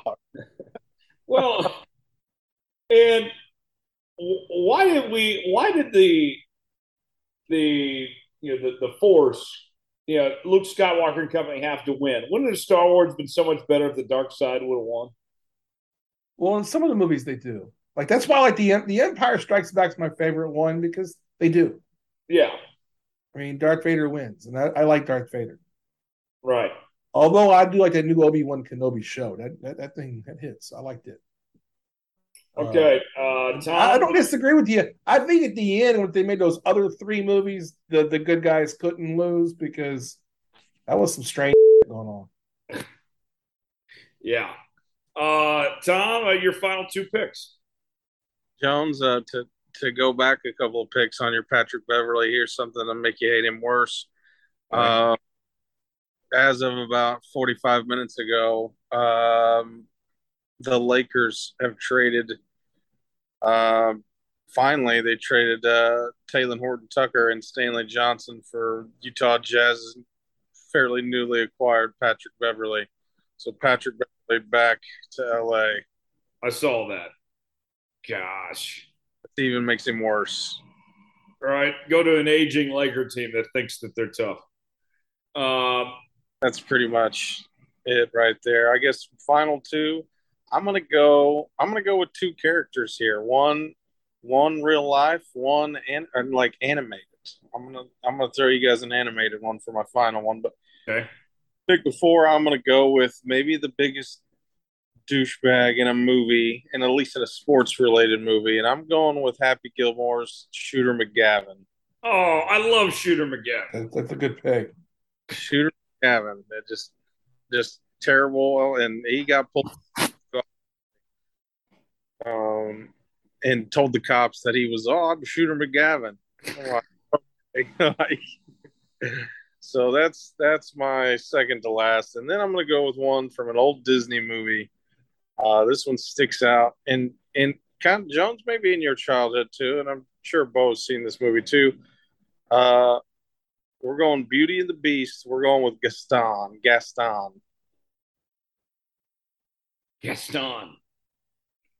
Guy who tries to pull Bell and can't, and just acts like a general tough guy. Okay. That'll wrap. That's an interesting choice. He wasn't on my board, but an interesting choice. Bo, your final pick here. I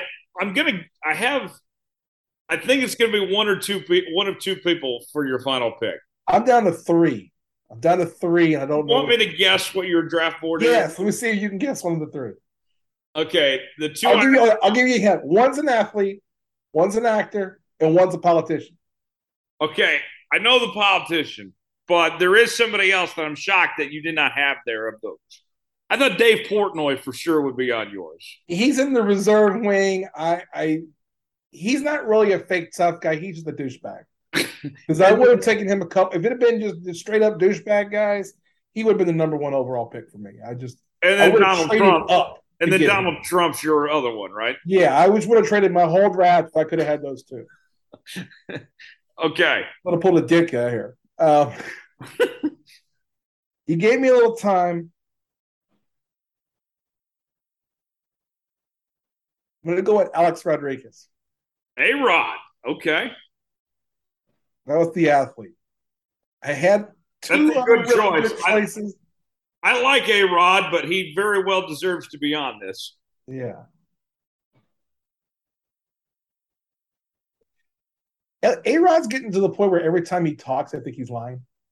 I thought that was already the case. No, he genuinely, like on his what do they call it, the thing he does on Sunday Night Baseball. He's trying to tell stories, but he just doesn't come off likable at all. And then, like, he had Derek Jeter on. Did anybody see that yet?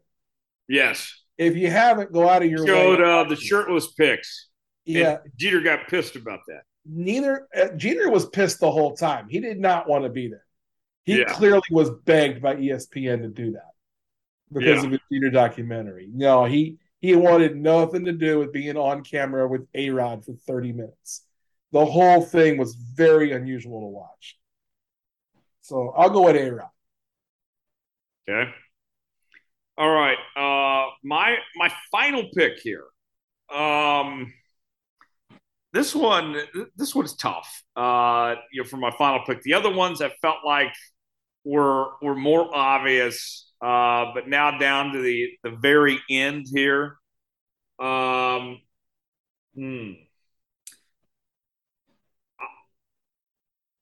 see. That's tough. I'm open to suggestions. Tom, who of my final pick, who should I take? If you want If you want to just blow Bo's mind, you'll take Donald. Yeah. I've got one for you. It's actually a fake tough guy. What about Jim Jordan? Jim Jordan. Okay. Go Um, Cruise. let's see. Did you say Tom Cruise? Ted Cruz. Ted Cruz. I think the Tom Cruise. That'd been good too. Um, let's see, Andrew Tate. Andrew Tate. Yeah. You know what? I'm going to go. I figured this out now.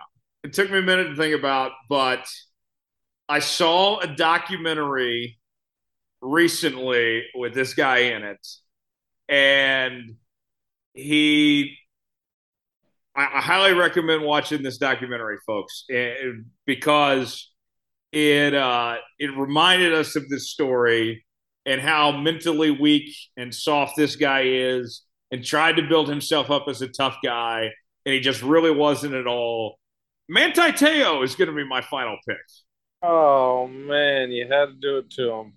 Manti Te'o, folks, I highly encourage you to go watch the new Netflix documentary on Manti Te'o and the girlfriend that did not exist. The fact that he could not bear all that, and that he was dumb enough to get catfish like that, and everything that followed through, and then I don't know if he was in on it or not, but the fact that he didn't go public with it right away and hid everything. Manti Te'o is my last pick there, Bo. I am a guy who has been anti Manti Te'o. Yes. Since all that happened. When he joined my New Orleans Saints, I was so angry. Like, I booed him in the Superdome. While in full regalia, I mean, I'm in the ball cap, jersey, everything, and I'm booing him. Get the fuck off the field. I mean, I hate him. Here's what I have not watched the documentary. I hear it's excellent, by the way. I do. I've heard it is, and they try to make you feel bad for him. And that's what I've heard. And then I did think about it, and I went, well, looking at a 21-year-old kid, and you start looking at it in 2022 eyes, I kind of become more sympathetic. But then I don't know how much that is when you hear that idea so many times. It kicks around in your brain, and you go, maybe I acted wrongly on that one too. Maybe I should take the L a little bit. I don't know. I see where you're going, and old school me would have definitely been on that train. Yeah. I do want to watch that. I do want to watch the Netflix documentary, see if it changes my mind. But I've been someone who's been vocally against him. And mainly for that reason, and because he went to Notre Dame. So the other names I thought about, beyond what you guys had suggested, my undrafted free agents. Urban Meyer. Well, that's a good one. I didn't want to take two coaches, though. I thought I chose Herman over Urban Meyer, basically. It was going to be one of those two. That was the name. Another one for me, Meta World Peace, also known as Ron Artest. I don't mess with Ron Artest. No. I'm not messing with Ron Artest. Y'all go ahead. Meta World Peace, I mean, the whole Malice in the Palace ordeal, attacking people in the stands, and him, not wanting to play before that, and the way that he cowardly left the Pacers and demand that traded the Kings, didn't face the music, after all that. And Meta World Peace would have been one of my choices. Those would be the next guys in line for me: Urban Meyer and Meta World Peace. Bo, you're undrafted's Donald Trump, Dave Portnoy. Dave Portnoy, definitely. Mr. T, when I went old school. Yeah. O.J. Simpson. Yeah. That's a good one. O.J. Simpson. That was another one I had. I was like, that might be good. Yeah, I guess a couple of my kind of off the board guys. I was real happy with my draft overall. So, how about you, Tom? Who are some of your off the boards? If I could go back and change my last pick now that I thought about it, I would go back. I'd take Gaston off the board, and I would replace him. And I can't believe no one said this because it just came to my mind. And I can't believe I didn't think of it either, especially because he's been in the news. One of the fakest tough guys, though. Oh, come over here and say it to my face. Gay frog, Alex Jones. Oh, God damn it. Yeah, that's one of the best. That would have, if I could go back in time, I would change that pick, and I would put him in my top three, honestly. I'd throw you another one, probably be like Charlie Sheen. Another good idea. Yep. Yeah. Alex Jones is the sleeper, though. I can't believe. I thought as soon as I thought of it, I thought, oh my God, I can't believe no one took him. Alex Jones could have been the captain on my team. Damn. He could have been the captain for all of our teams. Yeah. He's the fakest. So here are the draft. I don't know if he would have been the captain of Tyler's team. He is Skip Bayless. Oh, yeah. And that's a really good pick. I think I had the best value pick getting Skip Bayless in the 4th round. Yeah. My team was Tom Herman, Ben Affleck, Vince McMahon, Skip Bayless, Patrick Beverly, Manti Te'o. Bo's team was Bill Goldberg, Steven Seagal, Vin Diesel, Kevin Durant, Luke Skywalker, and Alex Rodriguez. Tom's team was Kanye West, Mike Vick, Spencer Pratt, Kevin Federline, Shooter McGavin, and Gaston. Hey, can we also mention that Tom's number 1 pick, Kanye West, was a really great pick too. Great pick. That was a really great that one and Skip Bayless are probably the best 2 picks. I still can't believe the Alex Jones. If I could go back, I would have taken Alex Jones and then Kanye, and then probably come back around for Mike Vick. I might have gotten Kanye before you there. Yeah, Kanye was going the first 2 rounds. On the back-to-back, I would have subbed out. I would have subbed out Mike Vick for Alex Jones. What do you think of the teams here, Bo? I think we got 3 really good teams. I think Tom, that last pick was a little. I just don't know who that is. I didn't know a couple of Toms. I mean, I didn't know who Spencer Pratt was. But again, once I Google imaged the guy, I was like, okay, yeah, that flies. You would have had a daughter, you would definitely have known who Spencer Pratt was. Probably. Federline was a good pick. Shooter McGavin. I like that. At least we got some, a couple of the characters in there. So I like the team. I like everybody's team.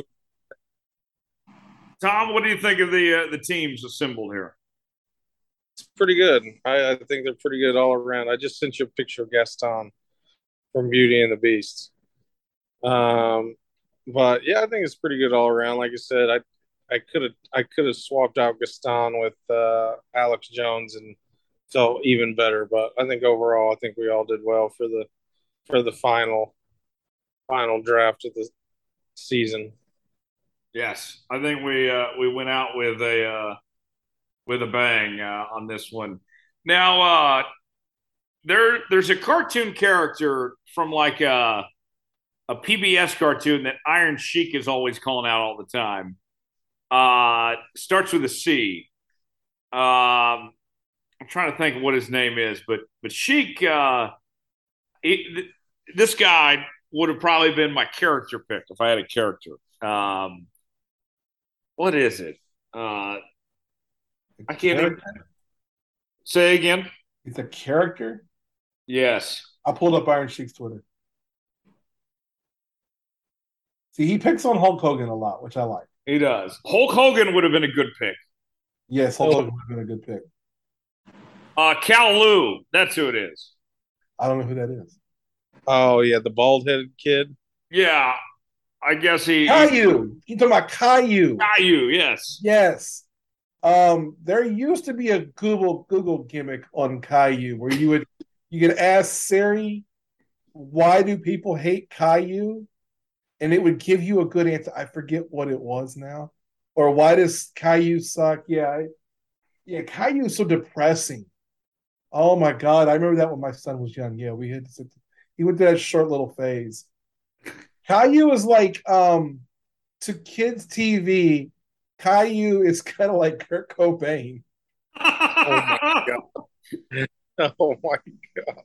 It's talented, but God damn it, it's depressing. Golly. I never did watch that. Yeah, let's see. Let's see if I can find Iron Sheik's tweets on Caillou here. Let me see.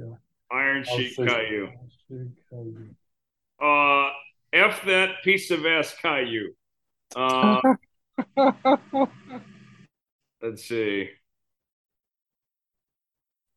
Yeah, Caillou. I don't understand the beef, but I guess a lot of people have some disdain for Caillou. He could have been on the board, but Here's a good one. I gotta read this one. okay. You gotta bleep this. Okay. Caillou, this is Myron Sheik on Twitter. Caillou, you are a punk, no good son of a bitch. You are lucky I don't find you, put you in the camel clutch, break your fucking neck. You are the jabroni of the earth. I never respect you. You low life skinny garbage. Go fuck you, Caillou. Holy. Whoever does Iron Sheik's Twitter, please get at me. I would love for you to do mine. You know about a cartoon character on PBS. I just want someone to draw the Iron Sheik with Caillou in the camel clutch.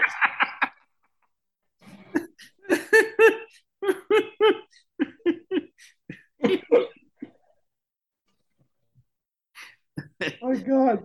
I will put this out there. I will pay $250 for a good drawing, a large enough that I can frame it, of Caillou being put in the camel clutch by the Iron Sheik.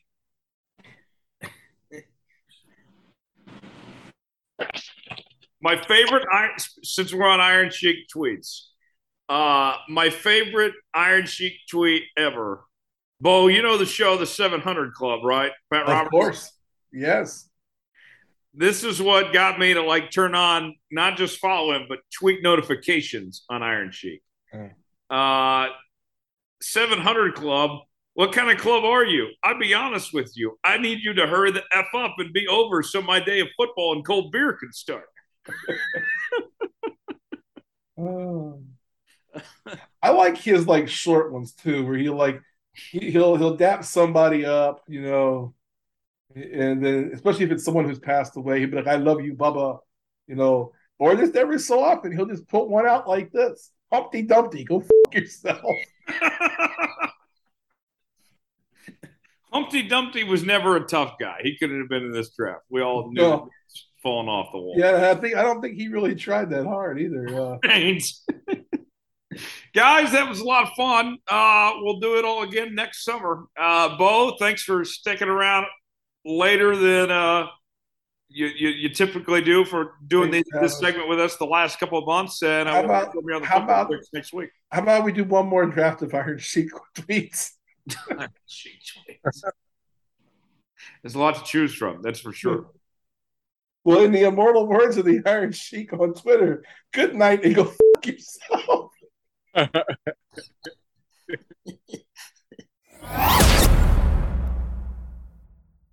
Final segment before we go. Time for our tomfoolery story of the week, where we tell you about something ridiculous happening in the world. Thomas Bridges is standing by. Tom, where are we going to this week? Jones, we are going back to Cali. We haven't been to Cali in a while. No, they know how to party. Yeah, they do. You know, and this guy seemed like, you know, he was having a good time too. And this comes from New York Post. This was out on Tuesday, I believe. This act, or this, what I'm about to tell you, happened on Sunday, this past Sunday. And like I said, articles from New York Post reads, police investigating A's fan, as in Oakland A's athletics, seemingly caught in stadium sex act. The Oakland Police Department has launched an investigation after two MLB fans at the Athletics and Mariners game on Sunday allegedly engaged in a sex act in the stands at Ring Central Coliseum. The Oakland Police Department was not alerted to this incident until after the game, and we were advised that the A's staff/cameras did not capture video of this during the game. We have initiated an investigation, said Oakland Police Department Public Information Officer Candace Keys. However, the parties have not been identified and no one has been cited/arrested at this time. The violation is 647 APC, lewd acts in public.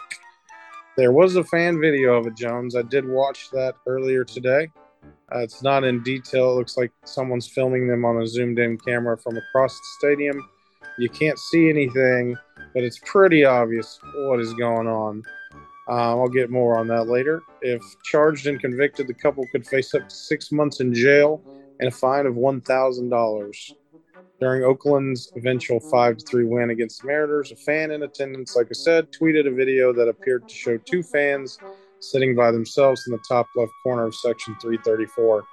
It's unclear if the A's are involved in the investigation. The team has yet to release a statement about the alleged incident. Jones, for the listeners out there who are listening and have no interest in searching out that video on Twitter or on this New York Post post, it's very clear. There's a guy sitting down and there's a girl on her knees, and it's very evident the dude's getting a blowjob.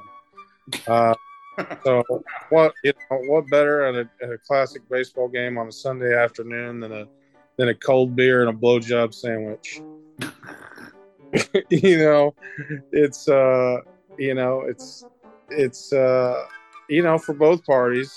It's some people are into the there's a term for it and I can't think of it because I'm not necessarily into this public. I'll just call it public acts of sex, whether that be any of the main three. In this case, being oral. Jones, there's a lot I could say about this, and because this is obviously somewhat of an inside joke. But I've never been that public with anything, and I don't think I could ever be that public with anything out in the open air where everybody could see or take a video. Listen, I feel like if they didn't get caught at the stadium, no cameras picked it up except for fan video. I think it's kind of one of those things where, I'm sure it happens all the time. Whether that be in the family restroom or maybe in the locker rooms, whether that be a player or somebody else. I'm sure this happens all the time. If it's me, I'm letting them go. I'm not even investigating it. I would take this as a lesson, and then I would further put up cameras, and then if somebody else was doing it or was more apparent with it, then maybe I would. So you know why they got caught, right? Or why it took them so long to get caught, rather. Because the A's were actually shocked they had fans in attendance to begin with.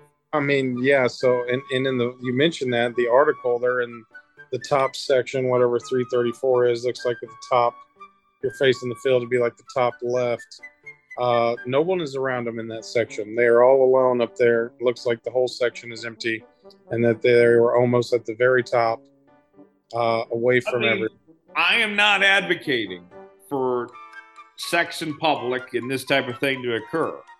But if you're going to get away with it, if you're going to do it, no one was there anyway, technically. Yeah. No one's around. Someone just happened. It didn't bother anybody. People didn't find out till after the fact anyway. It's not like they were doing it in front of kids.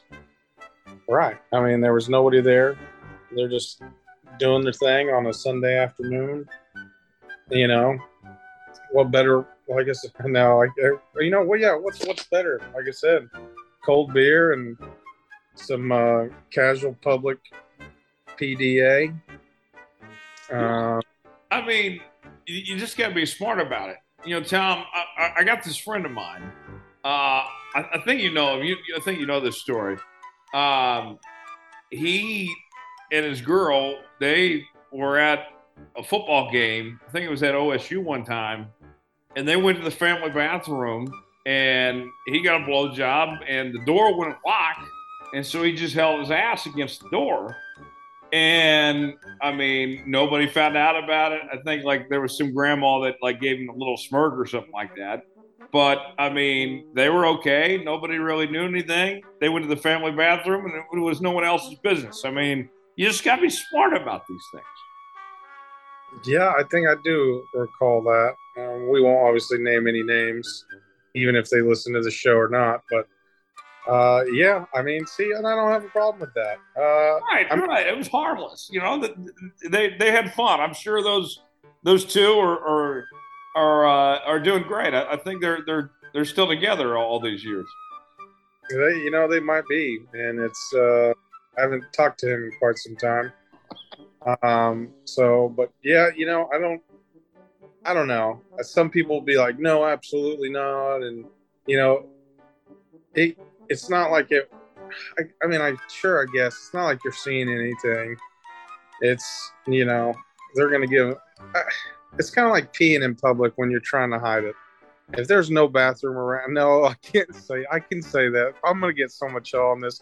It's like, listen, if you can't find anywhere secretive to get a blowjob, then, well, do your best. It's kind of like peeing in public. Well, if at night you need to pee and all the places are closed, and you go down a back alley where no one can see you, and you're all alone and you pee. If you get caught, you shouldn't have to. I don't know, register on anything for peeing in public. Everybody does it.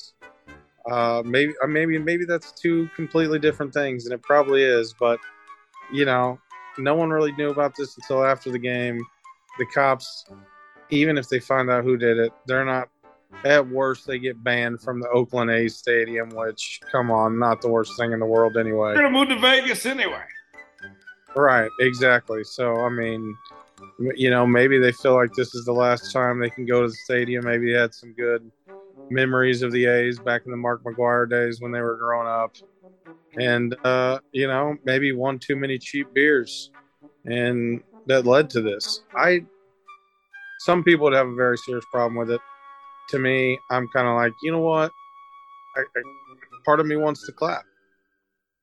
I call me a horrible person. I don't care.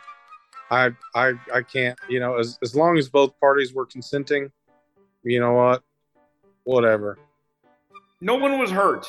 No one even knew it happened till after the fact, till way later. So as far as I'm concerned, you know what? I wouldn't even charge them. I'd say just don't do this again. And let those people go on without their day. Now they have a great memory that they can tell their kids for a long time, Tom. Well, I would hope my dad would not be like, yeah, listen, one time Tom gave me a blowjob in the Tulsa Stadium.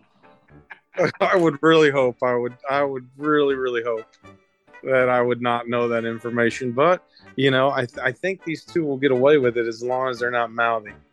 As long as they don't spill it to the world, it kind of be a secret between them two. As long as it doesn't get out to the masses, as long as the guy doesn't treat, hey, I'm the guy that got the blowjob, then I think they should be okay. So you think that our friend, the guy that got the blowjob at Boone Pickett Stadium, do you think he's going to be telling his kids one day, bragging to them about that? Hey, here's he brings them to their first OSU game and said, yeah. And at this bathroom over here, your mom and I, we had or my ex or whatever it may be, we had a nice time right there. That's a good question. I'd say if it's, I don't know, it's a double standard kind of thing. Like, obviously, a dad's probably not going to tell his daughter that, and mom's probably not going to tell her son. I would like to think my dad would probably say something and try to be funny and say, hey, yeah, they're right here in this bathroom, me and my old lady before your mom, she gave me sloppy top right here in this family restroom. What would be really funny is if it was a step further and if you could tell your son, I never told you this, but you were conceived right there in that bathroom. I mean, I feel like if you conceive a child in a college football stadium, like if I was to conceive my first child in Boone Pickens Stadium, on the off chance I ever get a chance to do that somehow and get away with it, if you ever hear, and I don't say a word about it, if you ever hear that my first kid is named Boone Bridges, you will know why.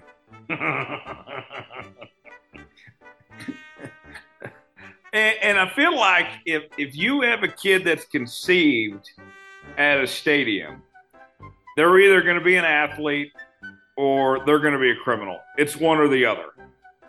Well, in that case, if you conceived your child in a football stadium, they were going to be a football star. I think the first thing I would do is take my future wife and we'd go conceive a child on the ninth hole at Augusta National. For good luck, good measure. You're right, and then it'll pop out the next Tiger Woods. Oh, that's good. If it works that way, I would catch a charge eventually because I'd have one in golf, football, soccer. I'd have a whole slew of kids, right? One on each playing. If that's all it took, sure. Oh, go out on the baseball diamond. I love it. Right there on the pitching mound. I would bet that this is probably actually going to happen more when the A's eventually move to Vegas than what happened in Oakland, Tom. I can tell you what, knowing Raider fans, this has happened, I'm sure, already in the new stadium. Oh, yeah. You know what's funny, though? I haven't ever talked to anybody else and obviously I know quite a few people, but in the grand scheme of things, I don't know anybody. I've never seen other stories or anybody else popping up that they've, done something like this in another sports arena. I think doing this in a stadium beats the Mile High Club any day. I mean, in the Mile High Club, it depends. You could be on a private jet if you're so lucky to be on it. But if you do it at your favorite team stadium, like, there's all sorts of people that join the Mile High Club or whatever. I mean, it would be a very special moment. Let's put it that way. I mean, that is true, especially while the game's going on and there's, in an airplane that you could join the Mile High Club on. Technically, there would be, anywhere from a handful of people on a private jet or, a couple hundred on a big Boeing 747. Okay, I got this for you now. Okay, here's what's good. Here's what happens, Tom. You're at an NBA game. You're with a girl, your girl in the bathroom, and the TV volume. You can hear Mike Breen in the background yelling, "Bang!" It depends on if it was a Spurs game or not. If it was a Spurs game and they just won a big game, once in a lifetime type deal. Yeah, yeah. And I'd probably the joke would, from then on you could hear bang and then you'd never be able to forget about it. You'd have to invite Mike Breen. Mike Breen would have to be the godfather of the child. Immediately, yes. Yeah, immediately. That would be the only way. That's something. Like I said, the Oakland A's couple, they should not get in trouble for it. I think now if they were to get caught in the act, like if a security guard was to see and catch them, I don't know, in hand, then yeah, I get that. But is the security that bad, or they were obviously sly enough about it that they, if one, didn't get reported until after in the video service, which that video is Twitter gold. I mean, I'm going to try to find it right now. It's gotten essentially blown up. The OG tweet has 2.6 million views. The OG video, 2.6 million views. Okay. So that alone is a dub. That's 2.6 million views is a lot more than a lot of YouTube videos. The tweets are the best part. The New York Post that I found this on was titled my favorite paper of record, by the way. like landed the free, and then the first tweet under the tweet that I saw this on was, "How can you not be romantic about baseball?" Home of the brave, very brave. Yes. Right. Yeah. Okay. Someone else put this, Jones. I'll send it to you, and anybody listening can chime in on Twitter and let me know if you've seen this. Someone reminded me of a Blue Jays game back in the day. Sex in the window at the Stadium Hotel, and this is very apparent. And another thing, I didn't know that the Blue Jays had a stadium hotel that I guess was a part of the stadium. Maybe. Okay. They do it different in Canada. I don't know. I just sent it to you on Twitter. It's very apparent. This is, these two people are obviously naked. The people in the video that I saw was, were clothes. Yeah. Someone else, I don't know if you've seen this. Someone else. These people are naked. They're not naked. They're naked. You're right. And someone. The tweets are the best part. We could have just read the deal and then read the tweets. It'd have been perfect. Someone even had me in the first half here. I thought it was a Karen. Someone said, very disgusting endorsement of even more disgusting act. Can't believe Joe and Boy Media would be okay with this. They should be boycotted and the people involved should be arrested, as there's a drive in the deep left field by Castellanos, and that'll make it a 4-0 ball game. Oh, and someone else said, I've heard of bark at the park, but what might this specialty day at the ball game be called? Oh, that's good. I said, looks like that guy is 2 balls deep in the count. And then to your point, Jones, this guy goes, police should be investigating why fans are actually at an A's game. Yes. Oh, that's good. On that note, we got to go. Big thanks to Clint Chelf for stopping by, Coach Bo as well, and you, the listener. As always, subscribe to the Jones Report. New episodes out each and every Thursday. Apple, Spotify, Google Podcasts. Leave us a 5-star review or don't leave us one at all. You can find us on Twitter at Toddler Jones Live, at Thomas_Bridges, at Studio_Soapbox, Facebook.com/Toddler Jones Live, Facebook.com/Studio Soapbox. Instagram, Toddler Jones Live, Insta Thomas, and Jones_Report. You can find us there. And we'll see you right back here next week. Studio Soapbox Network. This show, Coach Bo, Let's Go Racing with David Starr, among others. Check us out wherever you listen to podcasts, and you'll be glad you did. For Thomas Bridges, Clint Chelf, Brian O'Connor, our entire crew of Toddler Jones, saying so long. It's been another edition of the Jones Report. We'll see you next week.